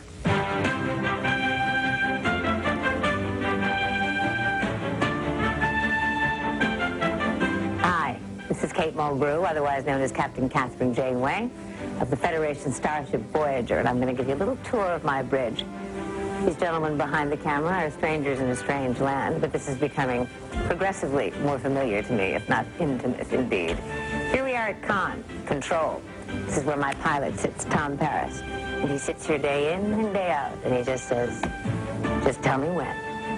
That's his line, just tell me when. Captain, the photonic lattice has reappeared. Scan it, all sensors. I don't think anyone has trouble following her, listening to her orders and following them. She's very strong. My first officer, Chakotay, who is the head of the Maquis, sits here. He often sits here like this. And I, ostensibly, sit in this chair. However, I so seldom sit, it's become a joke. I'm always here saying, if you want to screw around with me, you're in trouble. Somewhere along this journey, we'll find a way back. Garrett Wong plays Harry Kim. And he sits here and looks at us with his angelic face. And we all sort of say, we're so in love with you. We can't see straight. Nobody cares what's happening to the boy. Everybody's madly in love with you, Garrett Wong. Here's a woman who has to carry the show. She's a mother of 2 kids. And she can make it here every day. She can stand the hours. I can't. Down we go. And usually we see B'Elanna here. And what I love about B'Elanna is she sort of plays her console like a piano. Nobody knows what's going on. There's another distinctive feature on the bridge that hangs right behind Roxanne. It's a plaque that honors all the talented people behind the scenes who make Voyager a reality. For I dipped into the future, far as human eye could see, saw the vision of the world and all the wonder that would be. I can't say it better than Lord Tennyson. But for how long do the members of Voyager plan to continue their wondrous journey? I would love to be doing this for as long as people will allow me to. It's been dictated in the premise of the first episode that it's going to take them 75 years to get back. So I don't think we'll be able to run any more than 75 seasons. If things continue as they are, which I'm sure they're going to, it's only going to get better and better and better and better and better. For as long as the helm will have me, sir. And I hope it's a good long time indeed. I have a long way to go before I will be satisfied, I'm sure, with the Janeway that I want to create. So, there's time aplenty for where I need to go. Good work, Doctor. And you get up, and you go over here. And maybe you've wrapped up your day on the bridge, and then everybody just sort of quietly and uniformly goes like this. And that's our day on the bridge. Full thrusters. Good red alert. As for me, I don't plan on deserting the Voyager crew anytime soon either because, well, to be totally honest, my dad would kill me. He's a longtime Trekker. Thanks for watching Inside Star Trek Voyager. I'm Robert Duncan McNeil. Hope you enjoyed it, Dad. So, as you can see, of the 3 specials, this one was geared more for the casual fan, non-fan of Star Trek, and was a lot more lighthearted in tone. And I realized, listening to it, that I have to explain who Mr. Blackwell was, because some of you listening are probably going, who? In the era before the internet, this gentleman, Mr. Blackwell, he was a fashion expert. So think of Tim Gunn from Project Runway, and every year he would come out with his top 10 best dressed, top 10 worst dressed list, and it was an annual event, and it was a big deal in the era before the internet. So that's who he was, and that's why he was critiquing Star Trek outfits, for those of you wondering who that was. Okay, so we started with a Kate Mulgrew interview. We're going to end with a Kate Mulgrew interview. That's all I'm going to say. I will explain afterwards. Enjoy this little nugget that I found. You guys are the best. Folks, we're going to get going tonight. My first guest tonight has already built a fine reputation as an actress, and then she innocently found herself sitting on the bridge as the first female Starfleet captain on the hit TV show Star Trek Voyager. Ladies and gentlemen, stand at attention for Kate Mulgrew. Kate Mulgrew here!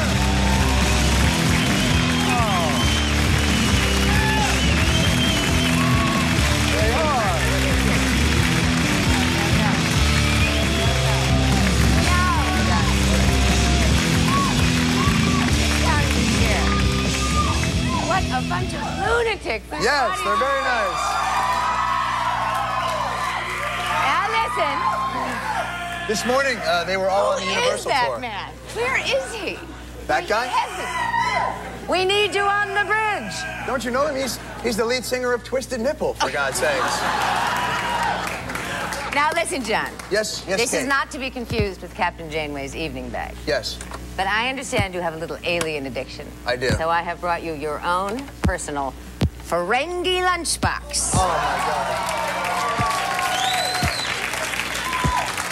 God. This is I didn't the put most any frightening goodies in thing. This is for kids?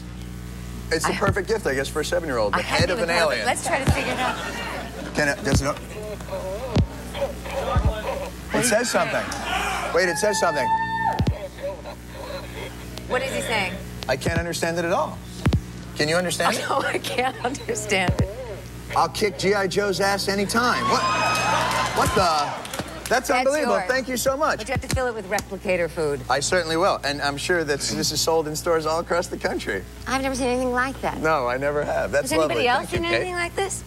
The head of an alien in a Very lunchbox? strange. No. That's for you. Put a little bologna sandwich in the man's head and Do let you it like roll. the Ferengi? I do like it very much. Why? The Ferengi. That one? That's a Ferengi. No, I Somebody told me you were mad about Ferengi. God, I can see why you're the captain. Jeez. Are you mad about No, Ferengi? I get it. Can I take a commercial? Yes, may. Really? Quickly. You're supposed to say, make it show, number 1. Red alert. Thank Yes. you. I'm the only geek here who watches Star Trek. All right, fair enough. Hey, we got to take a commercial break. Oh, that was lovely. Hey! We're back. I don't know. What are you asking here? I would ask this of the audience as well. All right. And I do too. But why do people love rock stars, rock music, so much? Well, what is that? there's I mean, your I answer. heard you backstage. We have Kate Mulgrew, Captain... that's very, very good. We have Eddie Van... Ooh, and you flew. What is that? It's an attachment. It's a what? Amazing. Yeah, you can't rock and roll. Now, did you hear that? In the Thank midst you. of all that rock and roll, there But wasn't that's I the Love You, Shrieker. Kate. That's it's another one. Yeah. Oh, he's very nice. He should come sit here. Exactly. Thank you. I'll fight every man in here, all right? Let's back it down. Oh, I'm sorry. But you don't need the music. You're the first Starfleet commander, the first female. I'm This the is first This is a female. huge responsibility. Yeah. For you. Now, do you feel the weight of all those years? Do I feel the weight, of all those years? Of non-female Starfleet Oh, I thought you meant commanders. of my years. Not at all. You're a young and vibrant woman. Thank you very much. What did you say? I said you're a young and vibrant woman. Say that Please, turn the notch up to 10. Now, come on. I feel so happy I'm delighted. There's an old friend of mine standing back there in that black outfit up there. He's looking very dark. Right, he's looking around. And dangerous. He did a pilot with me a couple of years ago. We all thought it was going to take off. What was it called, sweetheart? It was called Gremlins? No, No, it was called Shenandoah at the time. You get very excited. Yeah. You get all hyped. You think this was possibly a key to the future. Well, what was the whole idea? It was a behind period Shenandoah? piece. It was Civil War. But you were dead very shortly into the thing, as I recall. Anyway, it failed. And you go through your entire career thinking perhaps this will be the one. Right. You adapt to the role, right? Mm-hmm. And all your friends say, just wait, the day's going to come, the role will meet you. And I always said, no, that's not true. Your friends say I that? have to meet the role. It actually happened with Janeway. I'm completely Now he wants lost. to know what Wait a minute. my friends are. Your friends say to you, you have to meet the role, and then you say to your friends, but if I met the role has to meet me. And then your friends say, you need new friends. You better go on a blind date. Is what you need. That's right. Do you hang out in the pub? Do you mix My with the friends are publicans? actors. I have a lot of actor friends, okay. right? Well, So all you talk about is acting. All Acting this, acting that. And will the role ever come? Will the day ever come? Will I drop dead? Will I walk? Will I talk? Will I crawl, right? Finally, the day comes. You walk into an office. It's a great role. Right. She's the captain of the USS Voyager. That's a nice role. But I'm old enough, which isn't to imply that I'm old at all. I'm No. sorry. I'm old enough to appreciate, at this point in my life, the magic, the alchemy, the importance of that marriage. So I'm in heaven. Absolute heaven. That's wonderful. I'm so She very said, pleased for you. No, I'm very pleased for you. I think it's marvelous. Yeah, I must say, I feel ridiculous. As eloquent as that was set up, now I have to go, we've got a clip. That was so brilliantly put that I feel stupid going, well, here's a little something with you and a crazy guy in pointy ears. All right, here we go. We do have a clip from the Voyager that you do from the pilot? we were going to show, yeah. Then, I hope it's a good one. I'm sure it is. I think this is you meeting the role. So let's take a look at that. How large is that crater? 200 meters in diameter. Captain, may I suggest you consider carefully what you are about to do? How do you know what I'm about to do? I could describe to you in detail the psychological observations I've made about you over the past 4 years, which lead me to conclude you are about to take this ship inside the asteroid. But suffice it to say, I know you quite well. One of these days, I'm going to surprise you, Tuvok. But not today. I've already considered other options. If Nidix has any chance of surviving, we have to act fast. Red alert. Wow.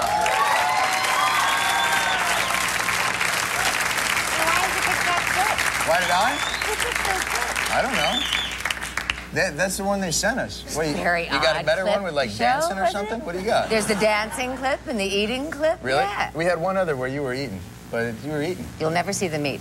Really? On this ship. Why? Absolutely. You don't eat in space.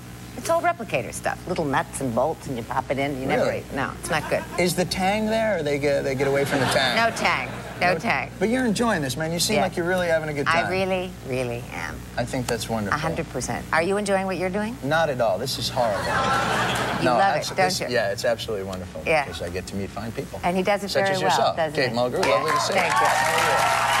Star Trek Voyager is Monday nights on UPN, and it's a hit show, by God. So, no, you're not going crazy. That is Kate Mulgrew being interviewed by Jon Stewart in 1995 on his MTV2 show called The Jon Stewart Show. Now, he wouldn't become the host of The Daily Show until 4 years later in 1999. So, this was a little gem that I found on YouTube that I don't think a lot of people had seen before. So I hope you enjoyed that one. So, yeah, so that brings an end to our look at Voyager 25 so far. Next week, we'll be delving into the big news because, as you are aware, STLV is still happening this year. It's just been moved to December, and we're now at a new location. We're no longer at the Rio. We're going to be at the Caesars Forum Convention Center, which is on the Strip. So we're going to be talking about that next week.